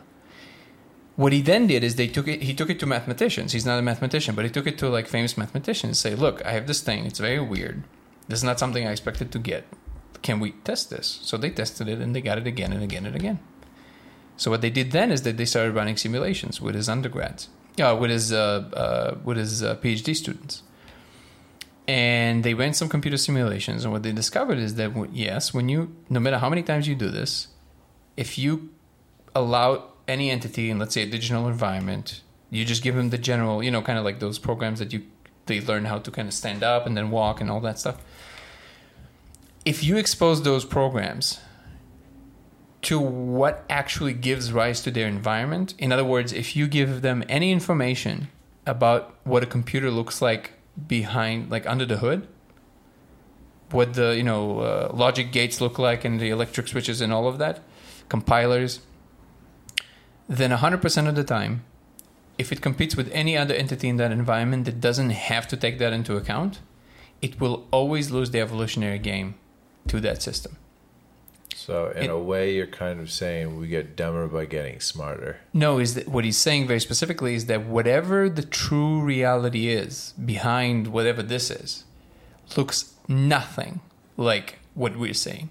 Now, this is an important point because when you just say what I just said, it doesn't sound that radical because we all assume that, obviously we don't see a lot of particles. We don't see a lot of, we don't see gamma rays. We don't see X. There's a lot of things we don't see. So it doesn't sound radical to say that this is not how the environment looks like. Yeah, we know. Like, this is some approximation that the brain kind of comes up with, right? How we see it from our perspective. Exactly. But what he's saying is more than that. He's saying, no. You don't understand what I'm saying. I'm not saying it looks less than what you thought it was. It looks nothing like what you think it is. In other words, he always compares it to a desktop on a computer, which is that the folders on the desktop, they have no resemblance at all, not even a little bit. They're code. They're just numbers. Exactly, but they represent real functions. Right. So, for example, he always says, like, if I wrote a book and it took me 4 years to write the book, then I put it in a folder, and let's say it only lives in that folder, I know I'm not going to drag that folder into the trash bin, even though I know that the trash bin is not a real trash bin, but I know that the function that it does, like deleting everything I worked for 4 years, that's a real thing. But the folders themselves don't resemble what the computer looks like inside at all. So imagine if creatures would develop on your desktop, and they would develop physics and everything there is to know about how those folders work, and all of a sudden they discover that, you know, when you click this folder, like there's a bug, you click it 3 times and you go to this thing, you're like, oh my God, we never knew this. It's like whatever. There's no amount of research and science that those creatures can do in that environment that will ever tell them anything about what a computer looks like, about the thing that actually gives rise to the visual thing where they actually exist. So what he's saying is that we live in a 3-dimensional desktop. So we're in the Matrix. Essentially. But it's not, according to his model, it's not like somebody is simulating it. Is that the thing that it actually is, it has this nature that is computational at bottom. And what we call computation is not something we discovered, but it's something we stumbled upon. So it's like the higher level of like whatever reality actually is. And the reason I'm saying that is, so, you know, this is and what's interesting about that is that they're now proposing ways to talk about certain things in physics and in other domains that are like hard sciences, to show that they can prove this. They can prove this just like you can prove that. Like if you look at the environment, right? The first thing that you say is like, well, you know, there's the perception of the environment that I have. But what is he proving though? Like, how is he proving that what we see is not all that's there? Because it sounds like, I get the theory behind it. Sure. I don't, and I get that there really is a whole world that we don't see. You know, our eyes and ears are only perceptive of a small portion of what actually we can, like you said, there are gamma rays and infrared and all these things that our eyes can't see, and I'm sure that our ears are exactly the same. There's frequencies that we can't hear, and colors that we just don't, you know. So he's unapologetically saying something way more radical than that. Right. So were you saying, what is the justification? No. How do you prove something like that? So how let's say you were him. Yeah. How do you show me? Yeah. The person who like you Mack, or another person who just in general? Let's say me Mack. Like how would you prove to me that this exists? So there's 2 portions to this. The first one is to recognize that even the things that you think you know from what you heard other physicists say is something that you, Mack, can't know. You just kind of take their word for it. But then that's going off hearsay. What do you mean? Like, well, no. But it's important to recognize, because the degree to which that's hearsay is the same degree to which what you accept what CERN discovers is also hearsay for you. So they're arrived at in the same methodology. They're not arrived at in a different methodology. This is an actual competing theory because it deals with reality not from a philosophical standpoint, but from a mathematical standpoint, which is exactly what all the scientists at CERN are doing. So when somebody is saying that they measured the existence of the Higgs boson, nobody has ever seen the Higgs boson. This is where the word theory comes in. The observation is theory laden, which means that we have this very, very robust assumption about what the world is supposed to do if we're right about it. Right. And then we do a certain thing to it, we probe it. And if in a set of enough of the criteria that we set in place in advance, statistically, present itself as true, then we have more confidence that whatever model we built has this quality that we call true. So we would say that quantum field theory is correct, or the most correct thing we have, is because most of the observation that we try and do in particle accelerators give us the numbers we expected to see. Let's take, for example... But do you understand what I'm saying there? Yeah. Okay. And I'll let you say your piece, but I just want you to recognize this little point that you, Mack, have never run those tests. You assume that the people at CERN know what they're doing, which you're justified to do. I do the same thing. Yeah, like I'm not gonna pretend that I know more than they do. Well, you're not gonna pretend even that you really understand how they do it. Yeah. Okay, so that's the first portion of this. Give me the fucking cliff notes, like. Yeah. So not you. I mean, like them. Yeah. No, but he does give cliff notes. I'll tell you what they are. But I'm interested to hear what you wanted to say right now before I tell you that. I'm just saying, like, let's take the gravity waves, which we talked about earlier. Mm-hmm. You're talking about collisions between like black holes and neutron stars that create gravitational waves, right? That go through space, and we were able to detect them maybe 10 years ago, something like that. Maybe I think like 6 years ago. Yeah. That theory, which became a mathematical equation, and everything was invented by Albert Einstein, but it was always, and it was a well-known theory. It was never proven. No, but the theory still remained the theory. The word theory remains. Right. It remained, right. It's the most accepted theory. And it will always remain a theory because it can always be displaced by something that is, and probably will be, by something that is more comprehensive. Right. But the second you have quantum gravity, you're going to have a different theory that replaces Einstein's field equations. Right. But for me, and the way that my head works, is there's a line of fact and theory, and I don't want to say that something is fact until the theory has been proven by multiple people, whatever, all over, like that's how it is. Take for example, like gravity waves. A lot of people knew about gravity waves, and it was taught like this is how it is, but scientists would not say that it's true, that it's a legit thing until we actually proved it. But we know that gravity waves exist. We don't know if we do now. No.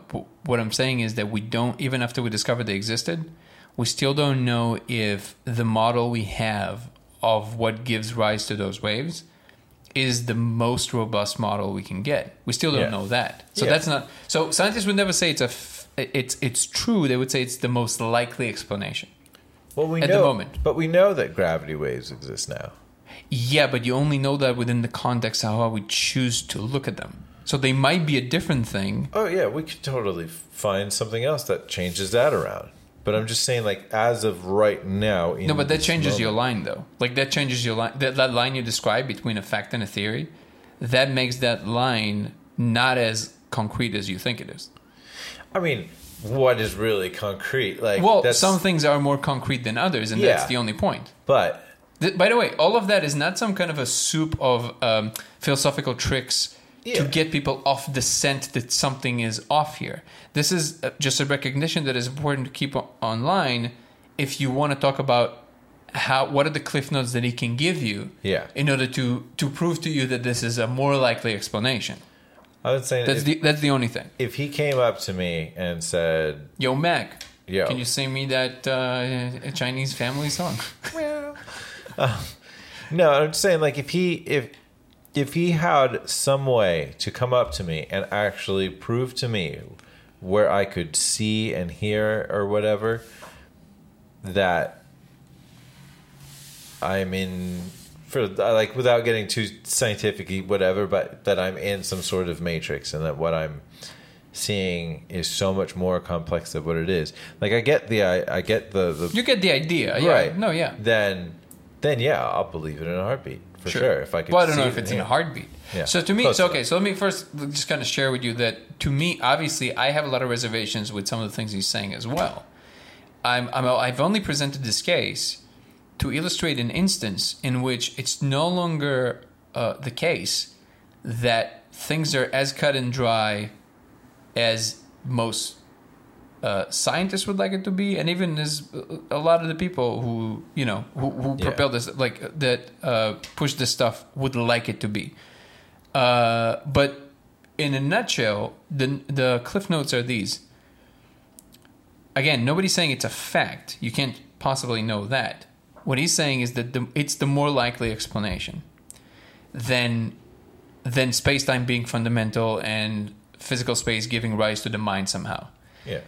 Because of a very simple fact at the core of it, which is that if you look at the picture of the world in which you have the Big Bang, and then somehow after billions of years, all of a sudden you have consciousness arising out of matter, that there seems to be this explanatory gap that can never meet, because there's no amount of detail you can add to matter that it will magically all of a sudden make it conscious, or at least there's no seeming like even possible mechanism to do that. So evolution started. Well, that doesn't explain consciousness though. So you have two problems. So you have the Big Bang, which nobody knows how it actually happened. And you have... that is just theoretical. Sure. Like... No, so I'm giving you his cliff notes. Yeah. The cliff notes are these. You have two major problems. Big Bang and the hard problem of consciousness. Both seems to be unsurmountable, because for the Big Bang, you can always say, but what's outside of that? And for the consciousness, there seems to be a problem of a different flavor there, but I would say it's not that different. That simply there's no seeming, like, what are the actual mechanisms by which all of a sudden matter transitions into feeling conscious, right? But what he's saying is that, well... Can you define feeling conscious? Yes. So it's the fact that anything at all is happening for you. So the only thing you can be absolutely certain of is that something is going on right now, right? Right. So now notice something about that experience. There's no examples that you have of any other instance like this. You have one example of this and one example only, which is what you're experiencing from behind your eyes. So you're not comparing it with anything else. You don't even know if I'm conscious. I'm not saying that solipsism is true. I'm just saying that you, as Mack, you have no access to what I'm experiencing or anybody else. So the only thing you know for sure is that something is happening. If you're a brain in a vat, if the universe is physical, it doesn't matter how it happens. You know something is happening. How do you know it? You don't have to establish it. You just know it because something is happening. So there's just a fact that something is happening for you. Yeah, but that could be that's just normal brain patterns and stuff. No, the normal brain patterns, there's already a description that you're giving to why you think what you think gives rise to this thing called Mack. But you don't know that. And that's a very important distinction. Ooh. Yeah, that most scientists completely overlook. So you can't actually know. Nobody's saying one or the other. I'm just saying that objectively, in the most rigorous logic you can possibly imagine, you can't know that the way your consciousness arises, it's something about the patterns in the brain. This is a correlation you observe, but as you know, correlation doesn't mean causation. And especially when it comes to this stuff that you have not little data, but you have no data. You actually don't know at all how that happens. And any scientist who will tell you that they do, they're simply lying. So like there's literally no data on this. We just don't know. I mean, it's almost like saying we're in a simulation. Not quite. It's not quite, but at the same time, it's the idea of, if you're talking about consciousness of me knowing that I exist in this moment,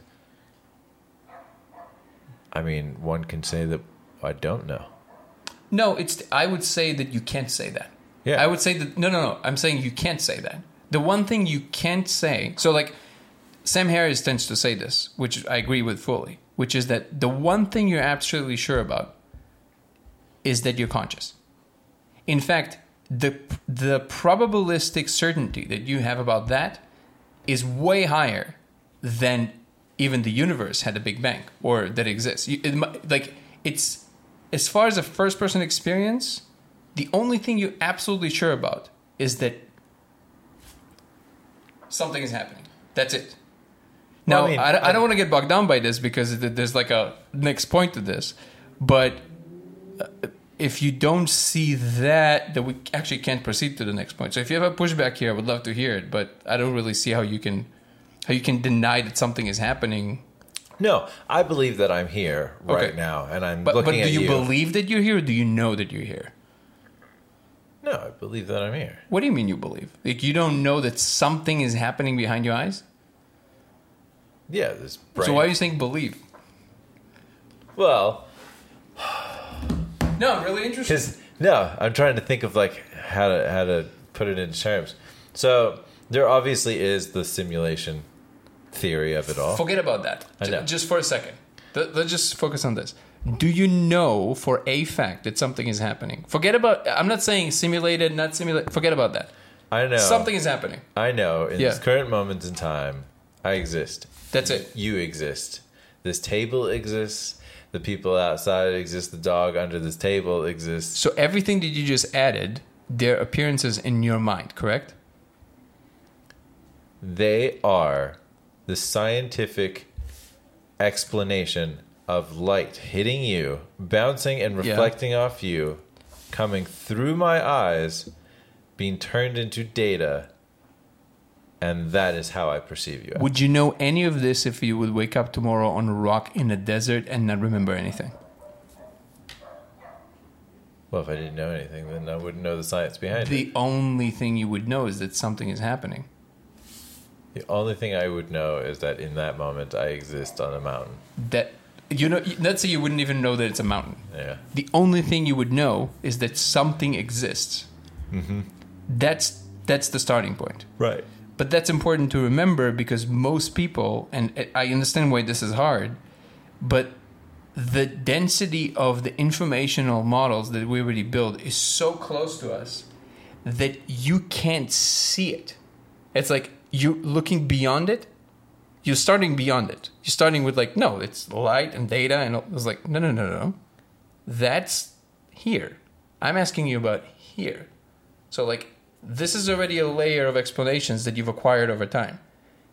It might be true, but that's not what you get from just observing from behind your eyes. Now that sounds like a so what kind of thing, but it really isn't, because the whole thing is based. There's something called, I think it's called idealism, but it's a philosophical take that the only thing you can be sure of is that, and everything else that appears in the world is just representations that appear for you in consciousness. But what it presupposes is that consciousness is fundamental, and that everything else that arises are representations that consciousness allows for in order to do whatever it is that consciousness is doing.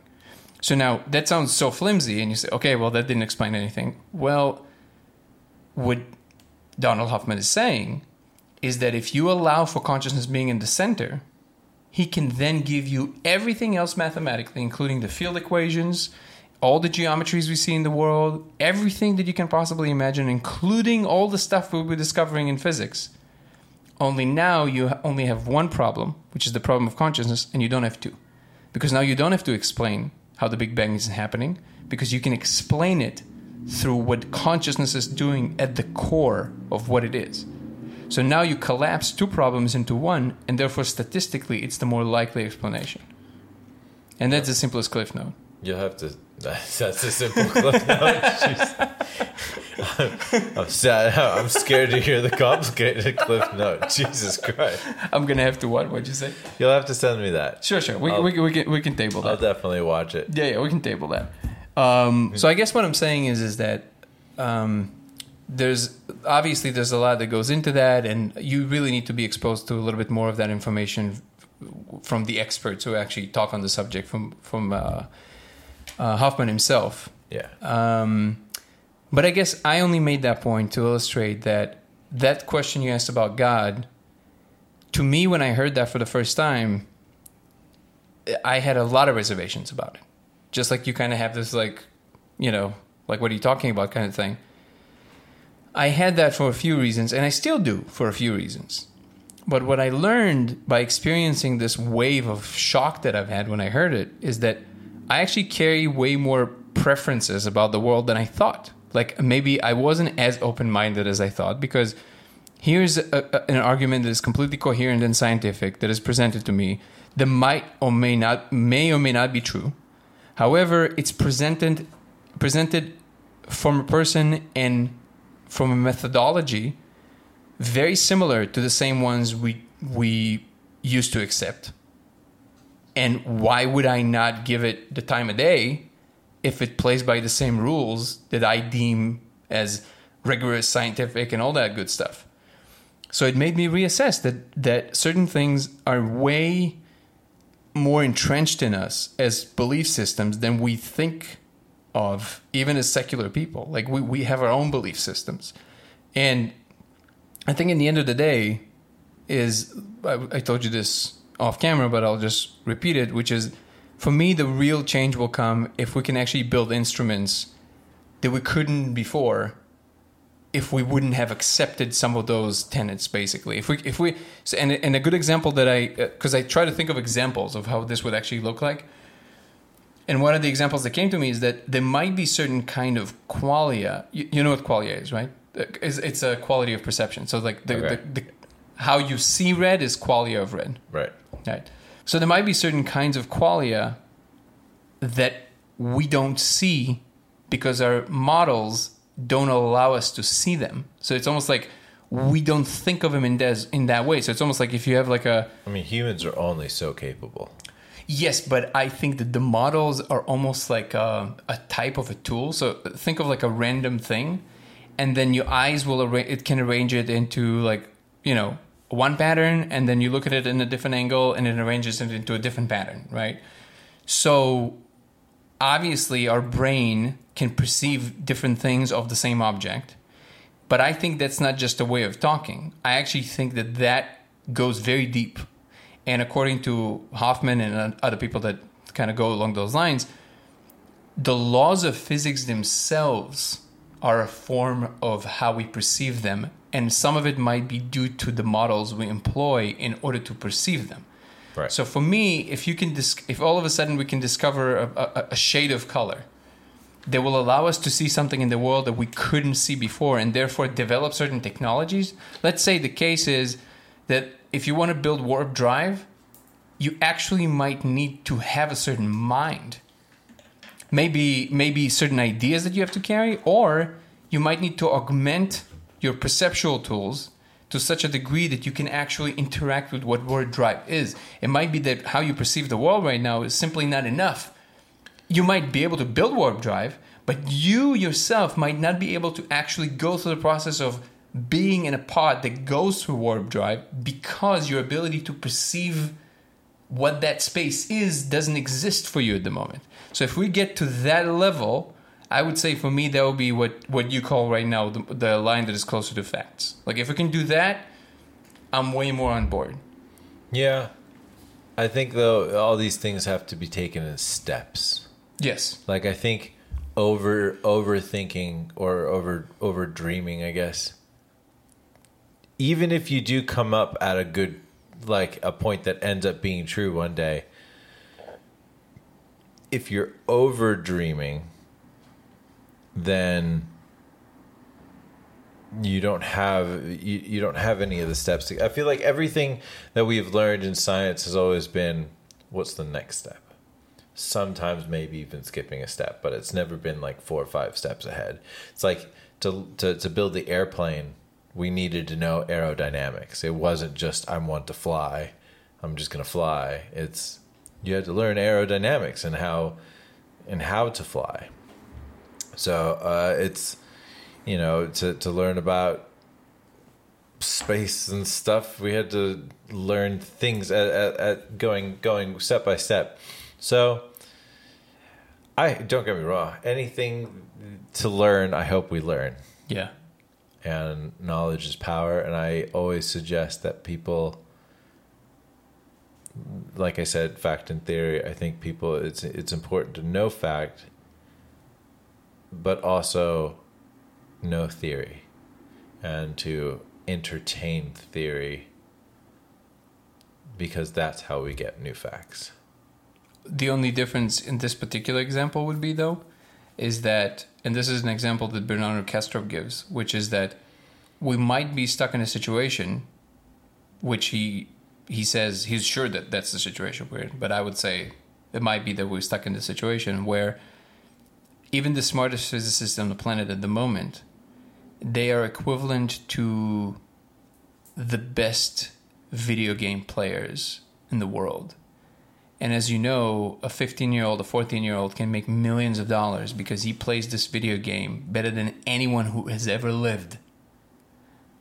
But that kid has no idea and no need to know the electrical engineering, the software engineering, and everything that went into building the game. Yeah. So he's saying that the laws of physics are the game, but we're advancing 0 steps towards understanding what the real thing is beneath the hood if we keep looking in that direction. So only in that way, this particular way of looking at it, of like, let's just take it step by step, might not be enough, because you just, the direction towards which you're looking to take those steps might not be the right direction. You will always can play the game better, you develop whatever. But if you understand the underpinnings, so again, to use the desktop analogy, let's say that the creatures on the desktop all of a sudden discovered this about their reality, that is some kind of thing that is completely orthogonal to what the desktop looks like. Imagine they would discover what computation is and how to change the code that gives rise to the folders. So instead of trying to figure out how to create better shortcuts inside the folders, they change the code that gives rise to the folders. And that's what is actually being played with here. And that's the difference. So like if we might be able to move faster than light because the limitation is in the game. But what if we discover what gives rise to the game and change the code? Again, that's all. But I still think that's just all theory. At the moment, it's absolutely very theoretical. Yeah. Yeah. No, all I'm saying is that we seems to be... You know what it is for me? I think it's exciting that serious individuals think in those ways, because for them, they don't want to waste time. They spent their life trying to understand something. You know, someone like Wolfram, who, like, he's a businessman. Oh, he's a technology builder. He doesn't care about things that don't work. He doesn't care so much about just the theoretical portion of it. So to me, it's exciting that individuals who are capable on that level thinking in those ways. That's what it is for me. I think people like him, or really anybody who has the smarts to be able to do what's needed to get to proving or understanding these things, I almost feel like it's kind of their job to really bring that out. I agree. Like me, I'm not smart enough to do that, so I don't do that. You know, I stay in my lane. But you created an amazing lane. Yeah, so I like understanding things, and I always try my best to learn as much as I can. I love learning. Like this is something, and I feel like we can always get to another level. Yeah. So do you ever... what you were talking about really fast, it's like you were talking about possibly going the speed of light or something like that. Or faster. You know, there's what's the particle that can go faster than the speed of light? At the moment, I'm not aware of one. There's phonons, but they're not really particles. Photons go... Phonons. Oh. Yeah, they're basically like instances of the actual particle of quanta, but... Tachyons. Tachyon particles. So it's a theoretical particle. Right. It's not... It's, but do we have any evidence for tachyons? No. Okay. No, we don't have any. But they say that tachyon particles, and again, this is all just theoretical, sure. move faster than the speed of light. Okay. And what happens if you go faster than the speed of light? You move back in time. But we know that particles are time symmetric. So either way, they go back and forth in time all the time. So like most particles, they spin and they move back and forth in time all the time. So there's no actual description of the universe, like in Feynman diagrams, for example, that requires any particle to be under the influence of thermodynamics. Like it actually that has no bearing on it at all. So it's completely time symmetrical. In fact, there is no distinction in physics, in particle physics, between an electron and a positron. A positron can be described as an electron that is moving back in time. And that's not just a way of talking about it. Wait, what? Okay, so you know what a particle and an antiparticle is, right? I know what a particle is. Okay, so every particle has an antiparticle. The antiparticle of an electron is a positron, which is just an E with a plus next to it. So now the way depending on what we're trying to describe, there's something called the Feynman diagrams, which are essentially those very beautiful diagrams that describe how particles interact in any possible way. And when you draw them, you can show that there's certain interactions of particles that happen under certain conditions, and there's a higher probability of certain interactions to happen than other probabilities. And then you measure the amplitude and you come up with like what is the most likely, and that's the physical world that we see. But you can rotate Feynman diagrams in such a way that the thing that was described as an electron, if you turn it around, it has like an arrow that basically represents what direction of time it's going. But it's not really direction of time. What it really means is that the quality of what it is, that quality of electronness, is represented by the arrow going this way. You'll have to send me this too, because I don't know if I... Sure. It's very abstract. I'm aware of that. Yeah. But the point is that, so to your point, the tachyons can move faster than the speed of light going back in time. The specifics of how particles behave in general is very weird and strange. And one of those things is that, every particle is an antiparticle, and then it's not clear. It doesn't make even any sense to ask if the particle is going backwards or forward in time, because it's the same as saying it just have the opposite charge. But the point is that there's a lot of things that are not bound by what we consider to be bound by. So that the universe, at the edges of the universe, actually the fabric of space itself, flies away from us faster than the speed of light. The fabric of space doesn't have a speed limitation. We also don't know if we have an edge to our galaxy or to our universe. Yeah, obviously. So we don't. But that's specifically to the speed of light. So like speed of light, photons can go only the speed of light or through a different speed if they go through different material. But space-time itself, like the actual fabric of space, can move faster than the speed of light, and it doesn't have any limitation. I mean, I would say it's naive to think that there isn't something out there that doesn't go faster than the speed of light. Right now, inside space-time, it seems to be a pretty... Right now, in the current moment in science, as far as I am aware of, nothing can go faster than the speed of light. Right, but that has been proven. Right, but that's only under it's also under the presupposition that we kind of understand what light is, and we don't. We actually don't know what light is. They're photons. Well, that's photons of energy. Those are pockets in quantum fields, but it doesn't actually explain what it is. Like, we don't actually understand the nature of what light or electricity actually is. We know those are some excitations in quantum fields, but we don't understand what they are. We know the properties of those, but that's a different thing. You understand what I'm saying? Well, we know what a photon is, though. So it's like not really. You know that a photon is an excitation in the electromagnetic field. So there's an electromagnetic field, and then excitations in the electromagnetic field presents themselves as single photons to us when we look at them in a certain way. But to say that we know what they are is the equivalent of looking at a car, if you've never seen a car before, and saying that you know what a car is because you know how fast it can go. No, I mean, I know that we know that there's so much more to learn about these things. Right. But we know the existence of it. We know what it can do. We know the effect of it. We know, like, how fast it goes.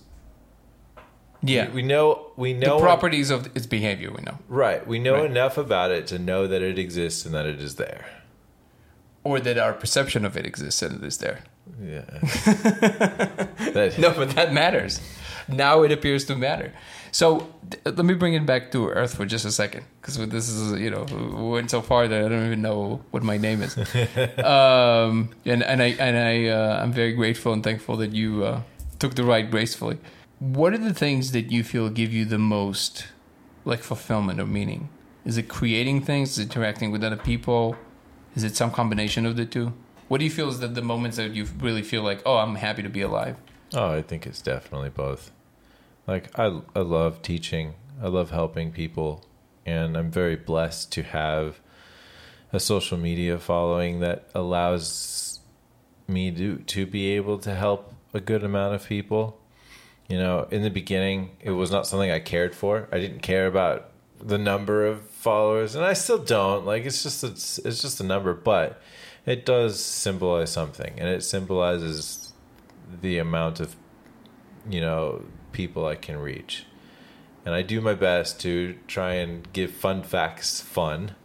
I enjoy those. Yeah, and to educate people and all these, and to help people get into astrophotography or light painting or whatever it is that I may know that they want to know. Like, so I enjoy teaching, but also that doesn't come without the enjoyment of creating. Yeah. And can't tell you a single time that I've not seen an image pop up on my camera or computer of any deep space object, or that I've not just been in awe of. Even if I've seen the Orion Nebula 100 times, and in fact, I think when you came over to my house, I was shooting, right?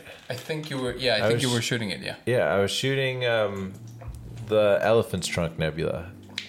And, like, I had seen it so many times before, and it was just like, it's just so exciting. There's something so majestic about space, yeah. Yeah.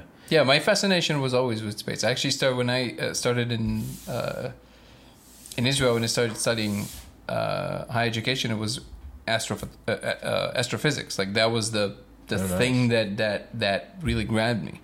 So I very much share your love for, like, the the infinite. But I'm always. It always sounds so self-serving to compliment your friends, especially when they come on your podcast. But it's true. Like, I'm so blown away by the level that you've arrived at, and really you arrive at any single thing you do. Because it's one thing to start astrophotography. It's quite another that 3 years or 4 years after you're starting, to have your pictures, like, bounced around, like, worldwide. Like that picture you took of the sun. I always tell this to people, and I don't know if I'm lying, so you can correct me right now. I'm like, was it something that was posted around NASA or NASA's page or something like that? Or yeah, so NASA reposted it. The senior engineer at the International Space Station, she posted it, and who else? So you did, just to anybody who doesn't know, you took a picture of the sun with the ISS, the International Space Station, crossing the sun, yeah. And you took it, like, you put it, like, all the frames, each frame of that video. It's an incredible image. Thank you. So that is not something that I mean, I'm sure there's a lot of astrophotographers that after 4 years they still kind of, like, they don't get to a level where somebody from NASA is posting their image. So I guess what I'm really appreciating about what you do in general as a person is that you give a lot of, like, you're calling it staying in your lane, but you're appreciating the true connection to whatever craft you're trying to take on board, and then you engage with it fully. You don't finagle. You actually go really all the way in and trying to innovate in that particular domain. It becomes an obsessive passion, It's like, I love what I do. Like, I do feel so blessed, and I don't even know if blessed is a word, but, like, I feel so lucky to be able to do what I do. And even if I didn't get paid or, like, ever make me anything, it's like the fact that I get to do this, I think, is just so cool, And it doesn't get old either. It's like I still get just excited today as I did the first image that I saw pop up on my screen, and then it also comes with another side of it. It's like when I go out in the field, because I normally shoot from home now, But like if I go out in the field and I go out to Joshua Tree or Vasquez Rocks or something, like, and I set up and shoot, as soon as it starts shooting, at that point I can just relax on the rocks and look up and stargaze. It's like, I feel like that's such a humbling experience, like where you realize that you're really not as big as you think you are, or your problems aren't as crazy as you think you are. It's like, it's, you know, there's this giant universe, and in those giant universes there are thousands of galaxies, and in those thousands of galaxies there's, I think billions, isn't it? Yeah, billions. Yeah. And I don't know. There's like hundreds of galaxies. Yeah, hundreds of galaxies. There's like dozens of them. Yeah, I've shot 80% of them already. But no, you're right. I know. I'm jumping ahead, but like, you know, it just keeps getting smaller and smaller, from galaxies to solar systems to planets to continents to countries to states to cities to neighborhoods to our home, and then to our family, and then to us. And it just keeps getting smaller and smaller, and it goes smaller to that, to like our thoughts even. And I feel like sometimes we can get lost in our own thoughts, like our own problems can be bigger than the universe, and we can perceive them like it just consumes us as everything. You forget about everything because sometimes you're lost in your own anxiety or depression, or sometimes even the good thoughts, you know. But I think sometimes stargazing, not sometimes, almost all the time, it grounds me. It makes me feel like, look, I'm just a small speck, and my problems and issues are even smaller than that. They're just my thoughts. They're smaller than my body is. And to not stress or worry about the small things very much. You know, they don't need to be so consuming. And so I think this hobby has a lot of grateful spots to it, you know. That's beautiful. Do you tend to abide by that? Like, do you try to really live like that, and you remind yourself that often? I think about it all the time. It's probably why I'm so chill. Were you always this way? I get brought back all the time. Yeah. I mean, actually, I lied. I wasn't always this way. In fact, where I met you, we started parkour together. For anyone that doesn't know, we used to jump off things and enjoy ourselves all the time. Yes, we did. But I started parkour because I had a lot of fears. I was afraid of a lot of things. Spiders, snakes, heights, taking risks, especially being alone. And I wrote down on a piece of paper all my fears.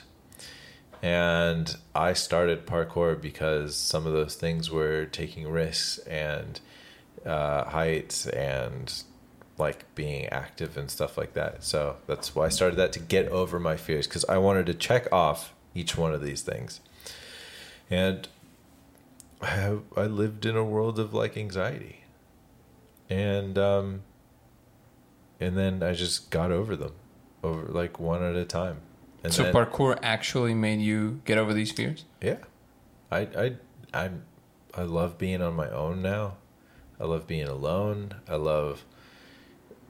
don't love heights, but they don't scare me anymore. Yeah, I remember you used to dangle from just one hand dangling. Yeah. And we're back. Thank you for joining us on our commercial break. And meow meow meow meow meow meow meow meow. Bumper music. So I actually don't know where we were, but it doesn't matter. I really love your perspective, because we were at parkour. But I also want to say that I do love your perspective, because a lot of people like saying shit like that, but they don't really mean it. They want to be heard saying it. You know what I mean? Yeah, I hear that all the time from people. Yeah. Oh, they think that you do? No. I mean, just like, I see everyone, I'd rather be camping. Yeah. And I was like, so bitch, go camping. I haven't seen you fucking camp in years. I'd rather be under a nice sky than in a club. It's like, bitch, why you at a club last night then? You could have driven down to Joshua Tree. That's so fucking true. People can just fucking go and do the thing. Yeah. No, I know it's the most obvious thing, but people really don't abide by that. What I wanted to tell you about parkour is that I don't remember if we talked about it or not, but Jacob Cormier. So he's one of those people that just for a long time he was just in the same place. Like he was just, but the last like 6 months, all of a sudden he's just like fucking like doing the big show. Like, holy shit, this is amazing. I'm like, this is just proof to you that sometimes it takes a long time to get to like this, like where it becomes exponential. Yeah. But it will always, if you stick with it, it will become exponential. Yeah. And that's such a giant proof for me. That's like amazing. There's the plateau, and then you do something, or you overcome it somehow, and then you're on the next uptrend. Oh no, bro, his plateau was long. I know. I interviewed him, right? Oh, did you? Yeah. I didn't release it yet though. So now I'm saying it, but like this episode would already have been released, but yeah, and we actually he told me about like his psychotic break, and it was really interesting. I went to Aaron Reed's wedding, and he do you remember Aaron? Yeah, and he told me all about that, and I was like, dude, I had no idea. Insanity. He was like, I'm naked in an elevator in a metro, just going up and down. I'm like, this is fucking insane. Yeah. He lost his way. Yeah, but I'm glad he found it again. No, he definitely found it. He seems to be on a good road. He got himself a car. He's got himself a good job, and he's organizing people. Yeah, which I think is the biggest thing. I think that a lot of the stuff that you're talking about, in the end of the day, the connection to other people through bettering their lives in some way, as trite and as cheesy as that sounds, it really is where it's at. There's something about contribution. There's purpose. Yes. And I think that the highest purpose is to live a life that benefits not just you. And I know how this sounds, but like there's a certain feeling attached to it that nothing else. We love cheese. I can't eat it because I'm lactose intolerant, but I love it. Cheese. But you really, there's the feeling that you get from. Like I remember I was driving down the street and it was some big guy. He just face planted. He just like just landed on his face. He tripped, and it looked so bad. It was pretty heavy, and I was like, "Holy shit!" So I like without even thinking. Obviously, I just stopped and like ran outside and like helped him. And then when I picked him up, there was like this great, like he was so grateful that somebody would like help him up. Yeah, there was something about that moment. That forget about all the cheese. Like seriously, there was something about that moment. In fact, you went out of your day to help a person. The feeling I got from it, there's this moment of like him like thanking you with his eyes. There's nothing that feels like that. Yeah. There's just like so it's almost like it's ingrained in us to want to help if we can, but being helpful is actually a very difficult thing to do because you don't know how you can help for the most part to people. Do you want to know why I help people so much? Like on my or why I try to, and I wake up to like attempt to give people facts or educate or whatnot. Tell me. So I've got a little theory about my own life. Is like when you're a kid, you take a lot. That's all you do is you take shelter from your parents, you take money from your family, you take shits. Yeah, you take shits. you take knowledge from your teachers, you take friendship from your friends, and that's all you're doing because you don't have much to give. Everything is coming from your parents, your teachers, your friends, and like it's just coming in, and you're not really giving anything out. How are you? What the fuck do you have as a kid to give your parents that they can't do for themselves? Like, it really is nothing. And so I honestly think that we spend the first 18 to 25, sometimes plus years, just taking, and obviously, this ranges depending on whatever childhood you've got. But, like, for the most part, is you're taking. And I feel like it is your responsibility as a good human being to give back what you once took. And the knowledge that you have gained along the way to pass it on to the next generation of people that want to do what you're doing or whatever it is. And the whole hope is that one day, I wake up every morning to about 100 DMs. It used to be a lot more, but I've been a lot less active on social media the last few months. But oh, really? You get this kind of engagement? That's incredible. Oh, it used to be 200-300 messages a day. That's every insane. Day. And now it's 100. I'm glad it's died down a little, but I respond to every single one of them. Wow. And a lot of them are just like, the majority of them are great job, love what you do, etc., blah, blah, blah. But a lot of them, though, is also, how do you do this?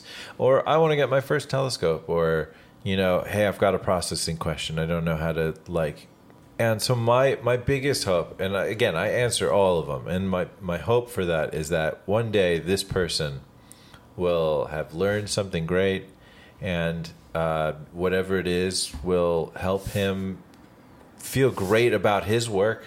Or her, yeah. We already canceled on so many levels. Let's just... Yeah. Yeah, but they'll feel great about their work, and really feel proud because whatever it is that I taught them will really give that extra oomph. And even more than that is, I hope people will start looking up to them and be inspired by their work, and that they will one day help other people with whatever I taught them and just pass it along. Because I don't think knowledge needs to be gate kept. That is a giant thing. It's if you know something, you and I both have learned so much from Rafal, and 100%. And I'm sure that you and I both have taught Rafal a lot of stuff too. And it's just and we've all become better because we haven't gate kept what we know. Yeah, that we share. Yeah, the sharing is No, again, like I said, it's the fact that you live what you say, because I see you. I see how you, and it must also feel so fulfilling to know that you have a role that actually does make a difference in people's lives. Because for the most part, everything on social media is about, well, let's just say it's not about that for the most part.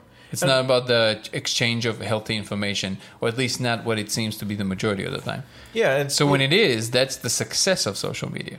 Sometimes, though, that could be, I don't want to say it could be a down thing, but I get ripped on for that too. It's what do you mean?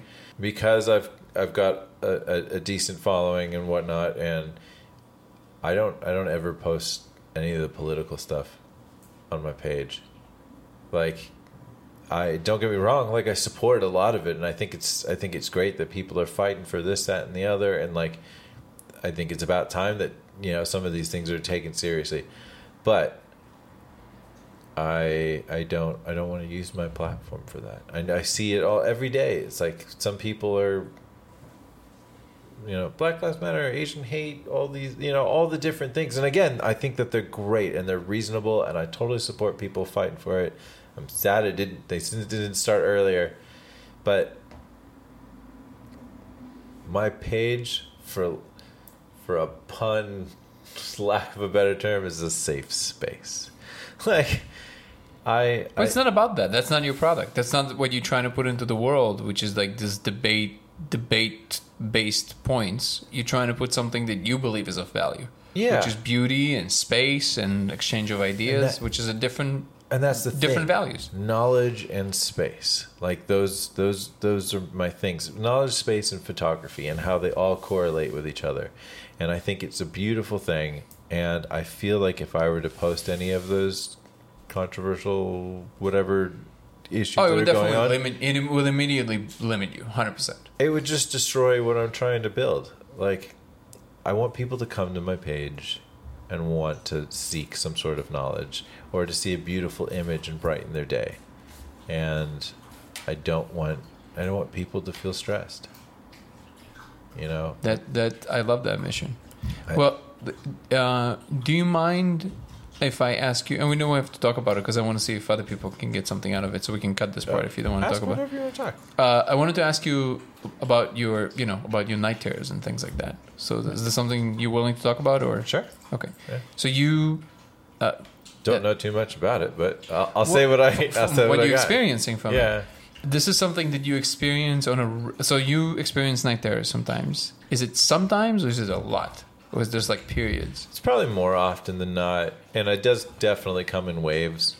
I would say it sucks because it's both a mix of insomnia and nightmares, and I would say I get maybe like a good night of sleep once a week, if that, maybe. Wow. Yeah. So how do you operate? You just learned to operate with the levels of energy you have? Like how many hours do you sleep a night, even if it's not good? I got about 3 hours last night, and I got maybe 2-3 hours the night before. And that's normal? It's normal until you crash. Like, I definitely go, and eventually I just knock out for like a whole day. Wow. Like, it takes, I mean, after like 2 weeks or so, it takes some time for me to just recover. But it's like, it becomes a slow downtrend of like who I am too. Like, I become way more introverted than I already am. And when you get way more tired? Yeah. The more tired I am, I start to get depressed and have anxiety, which is not something that I have. Like, I'm not going to say I have anxiety or depression, but like, I have more moments that I'm depressed or can get anxious easily over things if I haven't slept in a while. And it's harder for me to be creative or to work if I've not slept in a while. Sometimes even like basic motor functions are kind of tough, like writing. If I have to write something down, like I don't have what's it when you get things backwards? Dyslexia. Yeah, I don't have dyslexia. Like, if I'm awake and good, I never make those mistakes. But if haven't slept, sometimes I can't spell my own fucking name. Like, it's. So you're saying the sleep deprivation might fuck you up? Yeah, right. Who knew? Whoa! Yeah, you heard it here first, folks. Yeah. Science. Breaking news. So I guess what I'm trying to get at is that you, again, I've known you for a long time now, enough time to know that everything you're saying is how you are. And so I would imagine that for a lot of people with similar conditions, it just deranges them. But you seem to be like pouring the states you're in into something a little bit more productive that allows for somewhat of a normal life that also reaches out to actually make a difference in others' life. Do you feel, first of all, when this started for you, was it like really early on when you were a kid, or it was like all of a sudden it started at a certain point in your life? Yeah, no, it started around high school. That's pretty late, actually. So it's really? like, yeah, because like I thought maybe you grew up with it completely, and then you just kind of like, okay, that's just what it is. No, it was like late high school, college time is when I started getting. It started with nightmares. And I don't remember what the nightmares were, but I remember knowing that they were like linked to like what was kind of going on in my life. Like, they weren't so abstract. Like, if something was going on in my life, normally that was what the nightmare was. There was a lot of distress in that time in your life? Yeah. Yeah. And it was like I don't know. I know for a fact it was recording the majority of the beginning, but just to be safe. So let's recapitulate just shortly. You said that night terrors and nightmares started about late high school because of certain things that happened in your life, and you feel like they were tied to whatever was actually happening, so it wasn't so abstract. And then from there we basically stopped. So basically, do you feel that it took you a long time to figure out how to maneuver that in your life, like a few years. Yeah, I kind of just accepted it, and these days it's like they're not abstract at all. Like that's the weirdest part is I feel like I live a very happy life. Like I enjoy my life. I love who I am. I am proud of where I've come. I've enjoyed the path that I've gotten to here, and I'm proud of who I am because of that. And then I'm also excited for the future. So it's like I'm in a very good, comfortable place, and I live with I have amazing friends. I live in a really nice place. It's like all these things that I'm very happy, and I don't have very many things that I'm stressed or like angry about or all those things. So none of my nightmares really make sense on why they come. I think they really are just abstract. Like I don't really look into these kind of things anymore. Like, oh, like what's the meaning of that? Yeah, I don't really look into meanings, but you know, I guess to me the reason I'm asking is less about the meaning. It's more about how you deal with it and what other people in a certain condition can maybe take from it. But you're saying that you just kind of appreciate what you have, and that's kind of like your would you say that's your default as a person? Well, saying that, yeah. I mean, it's I just don't have an answer for people, like, because I've not been able to overcome it myself. Like I still do my things. I go to my the gym every day, and like I work on myself. I think mental health is a huge part of what keeps me going. Doing the things that you love to do, hang out with people that you love to hang out with, all these things I feel like give me energy. So even if I haven't slept in a while, like that stuff can keep me going. Like I love the meaning. You're right. I love to create. I love to get on Photoshop and make things, and I love to shoot space and adventure and all these different things. And so that is my purpose. That's my why. And that gives me energy even if my body doesn't really have very much. I see what you're saying. Yeah. So I think that honestly is, I don't know to what extent that's an advice, because it's just like it's a predispensation you have as a person, which is really lucky for you, even though sometimes it's not lucky to have the actual experience of these things. But I guess that would be the best solution if you could somehow, like if you're not doing that, if you'd be able to bring yourself to do that, I think that would be the solution for a lot of things, a lot of negative emotions, which is look at the meaning of what life can actually be. Yeah. I do recommend though for people to find ways to not have to live with this. Obviously. Do you think it's just like a chemical imbalance of some sort that you haven't pinned down to? I don't know. I've been to a sleep study, and they just said it's an overactive imagination and stuff like that. Well, like brain functions, whatever. I had like the MRI when you're trying to sleep kind of thing. Mm-hmm. And it's just your brain just can't shut down. Interesting. And but what was something I did on my own, and if you ever want the files, I could send you the file, but like is I took an Instagram thing of what do you guys take to go to bed if you need help, like a sleep aid. And I got, I think 15, 16 different things, and I put them all on a sheet.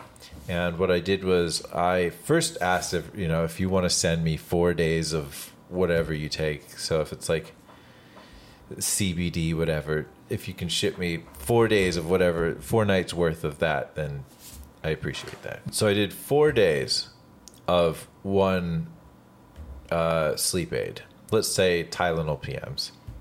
And what that was I marked the time that I took it, the time that I went to bed, like got in bed and turned everything off, the time that I fell asleep, the time I woke up. How did you know that part? Like give or take? My watch. Oh, okay. It's got the sleep tracker and everything on it, and it's pretty damn accurate, to be honest. Heads up to Garmin, sponsor me. But and then I also wrote down how many hours I was asleep, and all the amounts of time in each stage of sleep. So light sleep, REM sleep, deep sleep, and then how many times I woke up and how long I was awake for. I also wrote, did I feel groggy in the morning, and all the after stuff, and did I dream?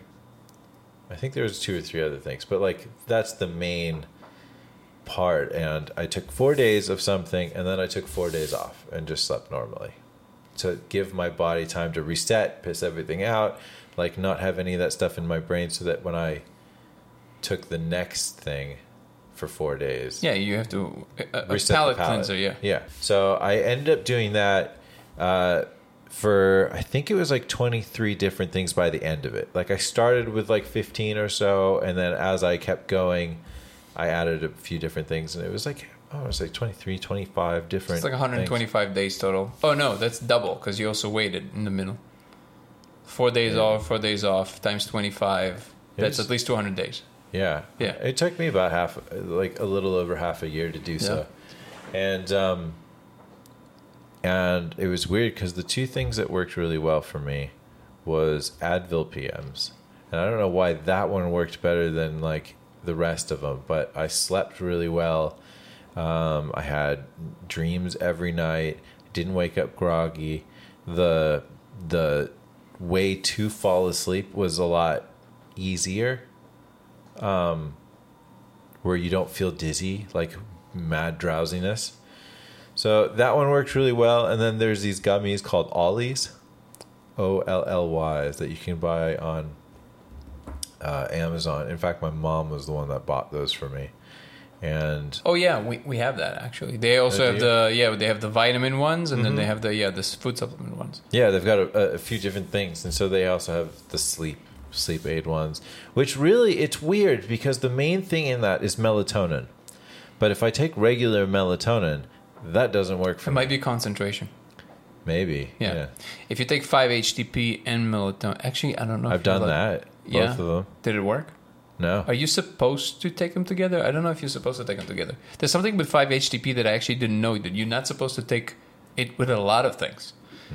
I did not know that. You can actually get serotonin poisoning with it. I had no idea. Interesting. So what happened with why don't you use Advil PM on a regular basis if it worked so well?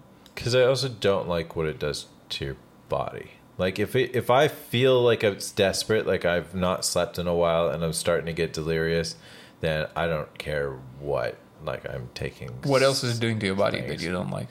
Well, like, because I know that first off, I don't want my body to get used to taking something to go to bed. Like I'd like to somehow, which you'd think like after 20 years, like of having things, like it's just not in the cards. But like still, I would, my goal and wish for this, and this is what I did after my whole thing, was that I would take the whole bottle over however long, like whatever the recommended dose is every night, and I would be able to fall asleep early and get a good night of sleep for a good amount of time to where my body would naturally get on that cycle and be able to, like, it would remember what it's like to fall asleep normally. And and then once the bottle was done, it was like, no, I was back to insomnia, just as bad as it was. That's so weird. It helps me to go to bed in that moment, and I'll take it, if I'm desperate. But I know, I understand the thing with the not having your body getting used to something. I'm actually logging every single day with any kind of supplements that I take and how I feel before and after. And it's hard to keep track of because I'm taking a few of them at the same time, but I'm trying different combinations. Yeah. But there are a few that I already triangulated, which is like already showed me I think I need to do like a full blood panel, like just to find out if there's anything off that I need to be more aware of. But I'm pretty sure that I'm very low in serotonin, because when I take 5-HTP, and you're not supposed to take them every single day, so I, also kind of like spread it out. But like, I feel radically different. Like, I realized that my whole life I'm like uphill battle because I basically lack a lot of serotonin. So it's like, it's uncomfortable to be in my body. Yeah. Most of the time. So I'm just like muscling through whatever. But I didn't even realize that you're not supposed to be feeling this way. So obviously it's not the same as like not being able to sleep all the time, but like they're similar for sure. But I would say that I have very deep sympathy, even though I know that works. there's a part of me that's like, yeah, but I still want to be able to be off of it as much as possible. And do it naturally, yeah. Yeah. And meditation really helps. I mean, when I got into, like actual like meditating and going to retreats, and now we do 2 hours every day, that really helped a lot with my ability to actually just stay centered. Right. I still feel sometimes the anxiety in the body and the uncomfortable feeling, but I don't have the same response to it. I have a different relationship to what that means to have that experience, basically. And that really helps shift a lot of things. I remember 5-HTP was great when you were really feeling down. Like, for me, at least in my high school / college days, I was big in the rave scene, and you would stay up all night doing... Oh, with Molly and shit, yeah. Yeah, all that stuff. And then in the morning, when you're feeling like shit, that's when you would take 5-HTP. And, like, that would really boost your feeling of life. And, yeah. But I remember taking it, though, even after I gave all that stuff up, and it didn't do the same effect. Like, I felt like it works. It's a concentration thing. So if I take 100, I don't feel it. If I take 200, I definitely feel it. There was a study that showed that they gave people 4 to 6 weeks on and then 4 weeks off, and they gave them 200 to 800 daily. In some cases, they eliminated like very heavy cases of depression, which is, and it's just 5-HTP. You just go buy it in like a CVS. I think everybody needs to just get laid more. There's the problem to everything. You know what? I think you're onto something. You know what? You have sleep issues? Get the best fucking BJ of your life and just pass the fuck out. Find a woman that's just going to like leave you there to die and you don't need anything. You know what? Oh, I think Zena turned everything off for us. Thank you, Zena.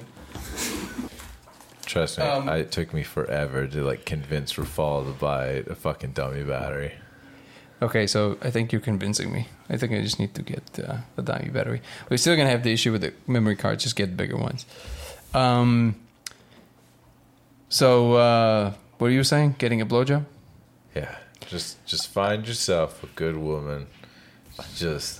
Or a good man. Don't discriminate. Yeah, there we go. I feel like I've just discriminated. I'm getting canceled I can give blowjobs. But find yourself a good partner. Just take care of you and let you die. Whoa. Well, I wanted to say that it's a good note to end on, but we just made it literally fucking good to end on. Mac, we've been going on for 3.5 hours and I barely noticed it. Blowing bounds. That was a lot of fun. If you're open to it, I would love to do another one at some point. Anytime. Okay. I'm super down. I enjoy these conversations. These are fun. Okay. I've enjoyed it tremendously, and I think we touched on a lot of things that not a lot of people are willing to go there with me, and you did, and I appreciate that. Yes. And also you're such a positive influence in general. So it's always a pleasure to have you around, and I'm honored and very happy to finally get to have you on my podcast, man. Thanks, man. And honestly, it has been such a pleasure to know you for, I want to say, 12 years? Since 2011 or 10, yeah. Yeah. So like 11 years at least. 11 years. Yeah. And it's been an honor and pleasure to know you, and you've been such a great friend all those years, and I don't think we've ever punched each other in the face. Not yet. Do you feel like dying in this podcast? What was it, Lex? Yeah. Well, just it's very mutual, Mac. So thank you. Thank you so much for doing this. Of course.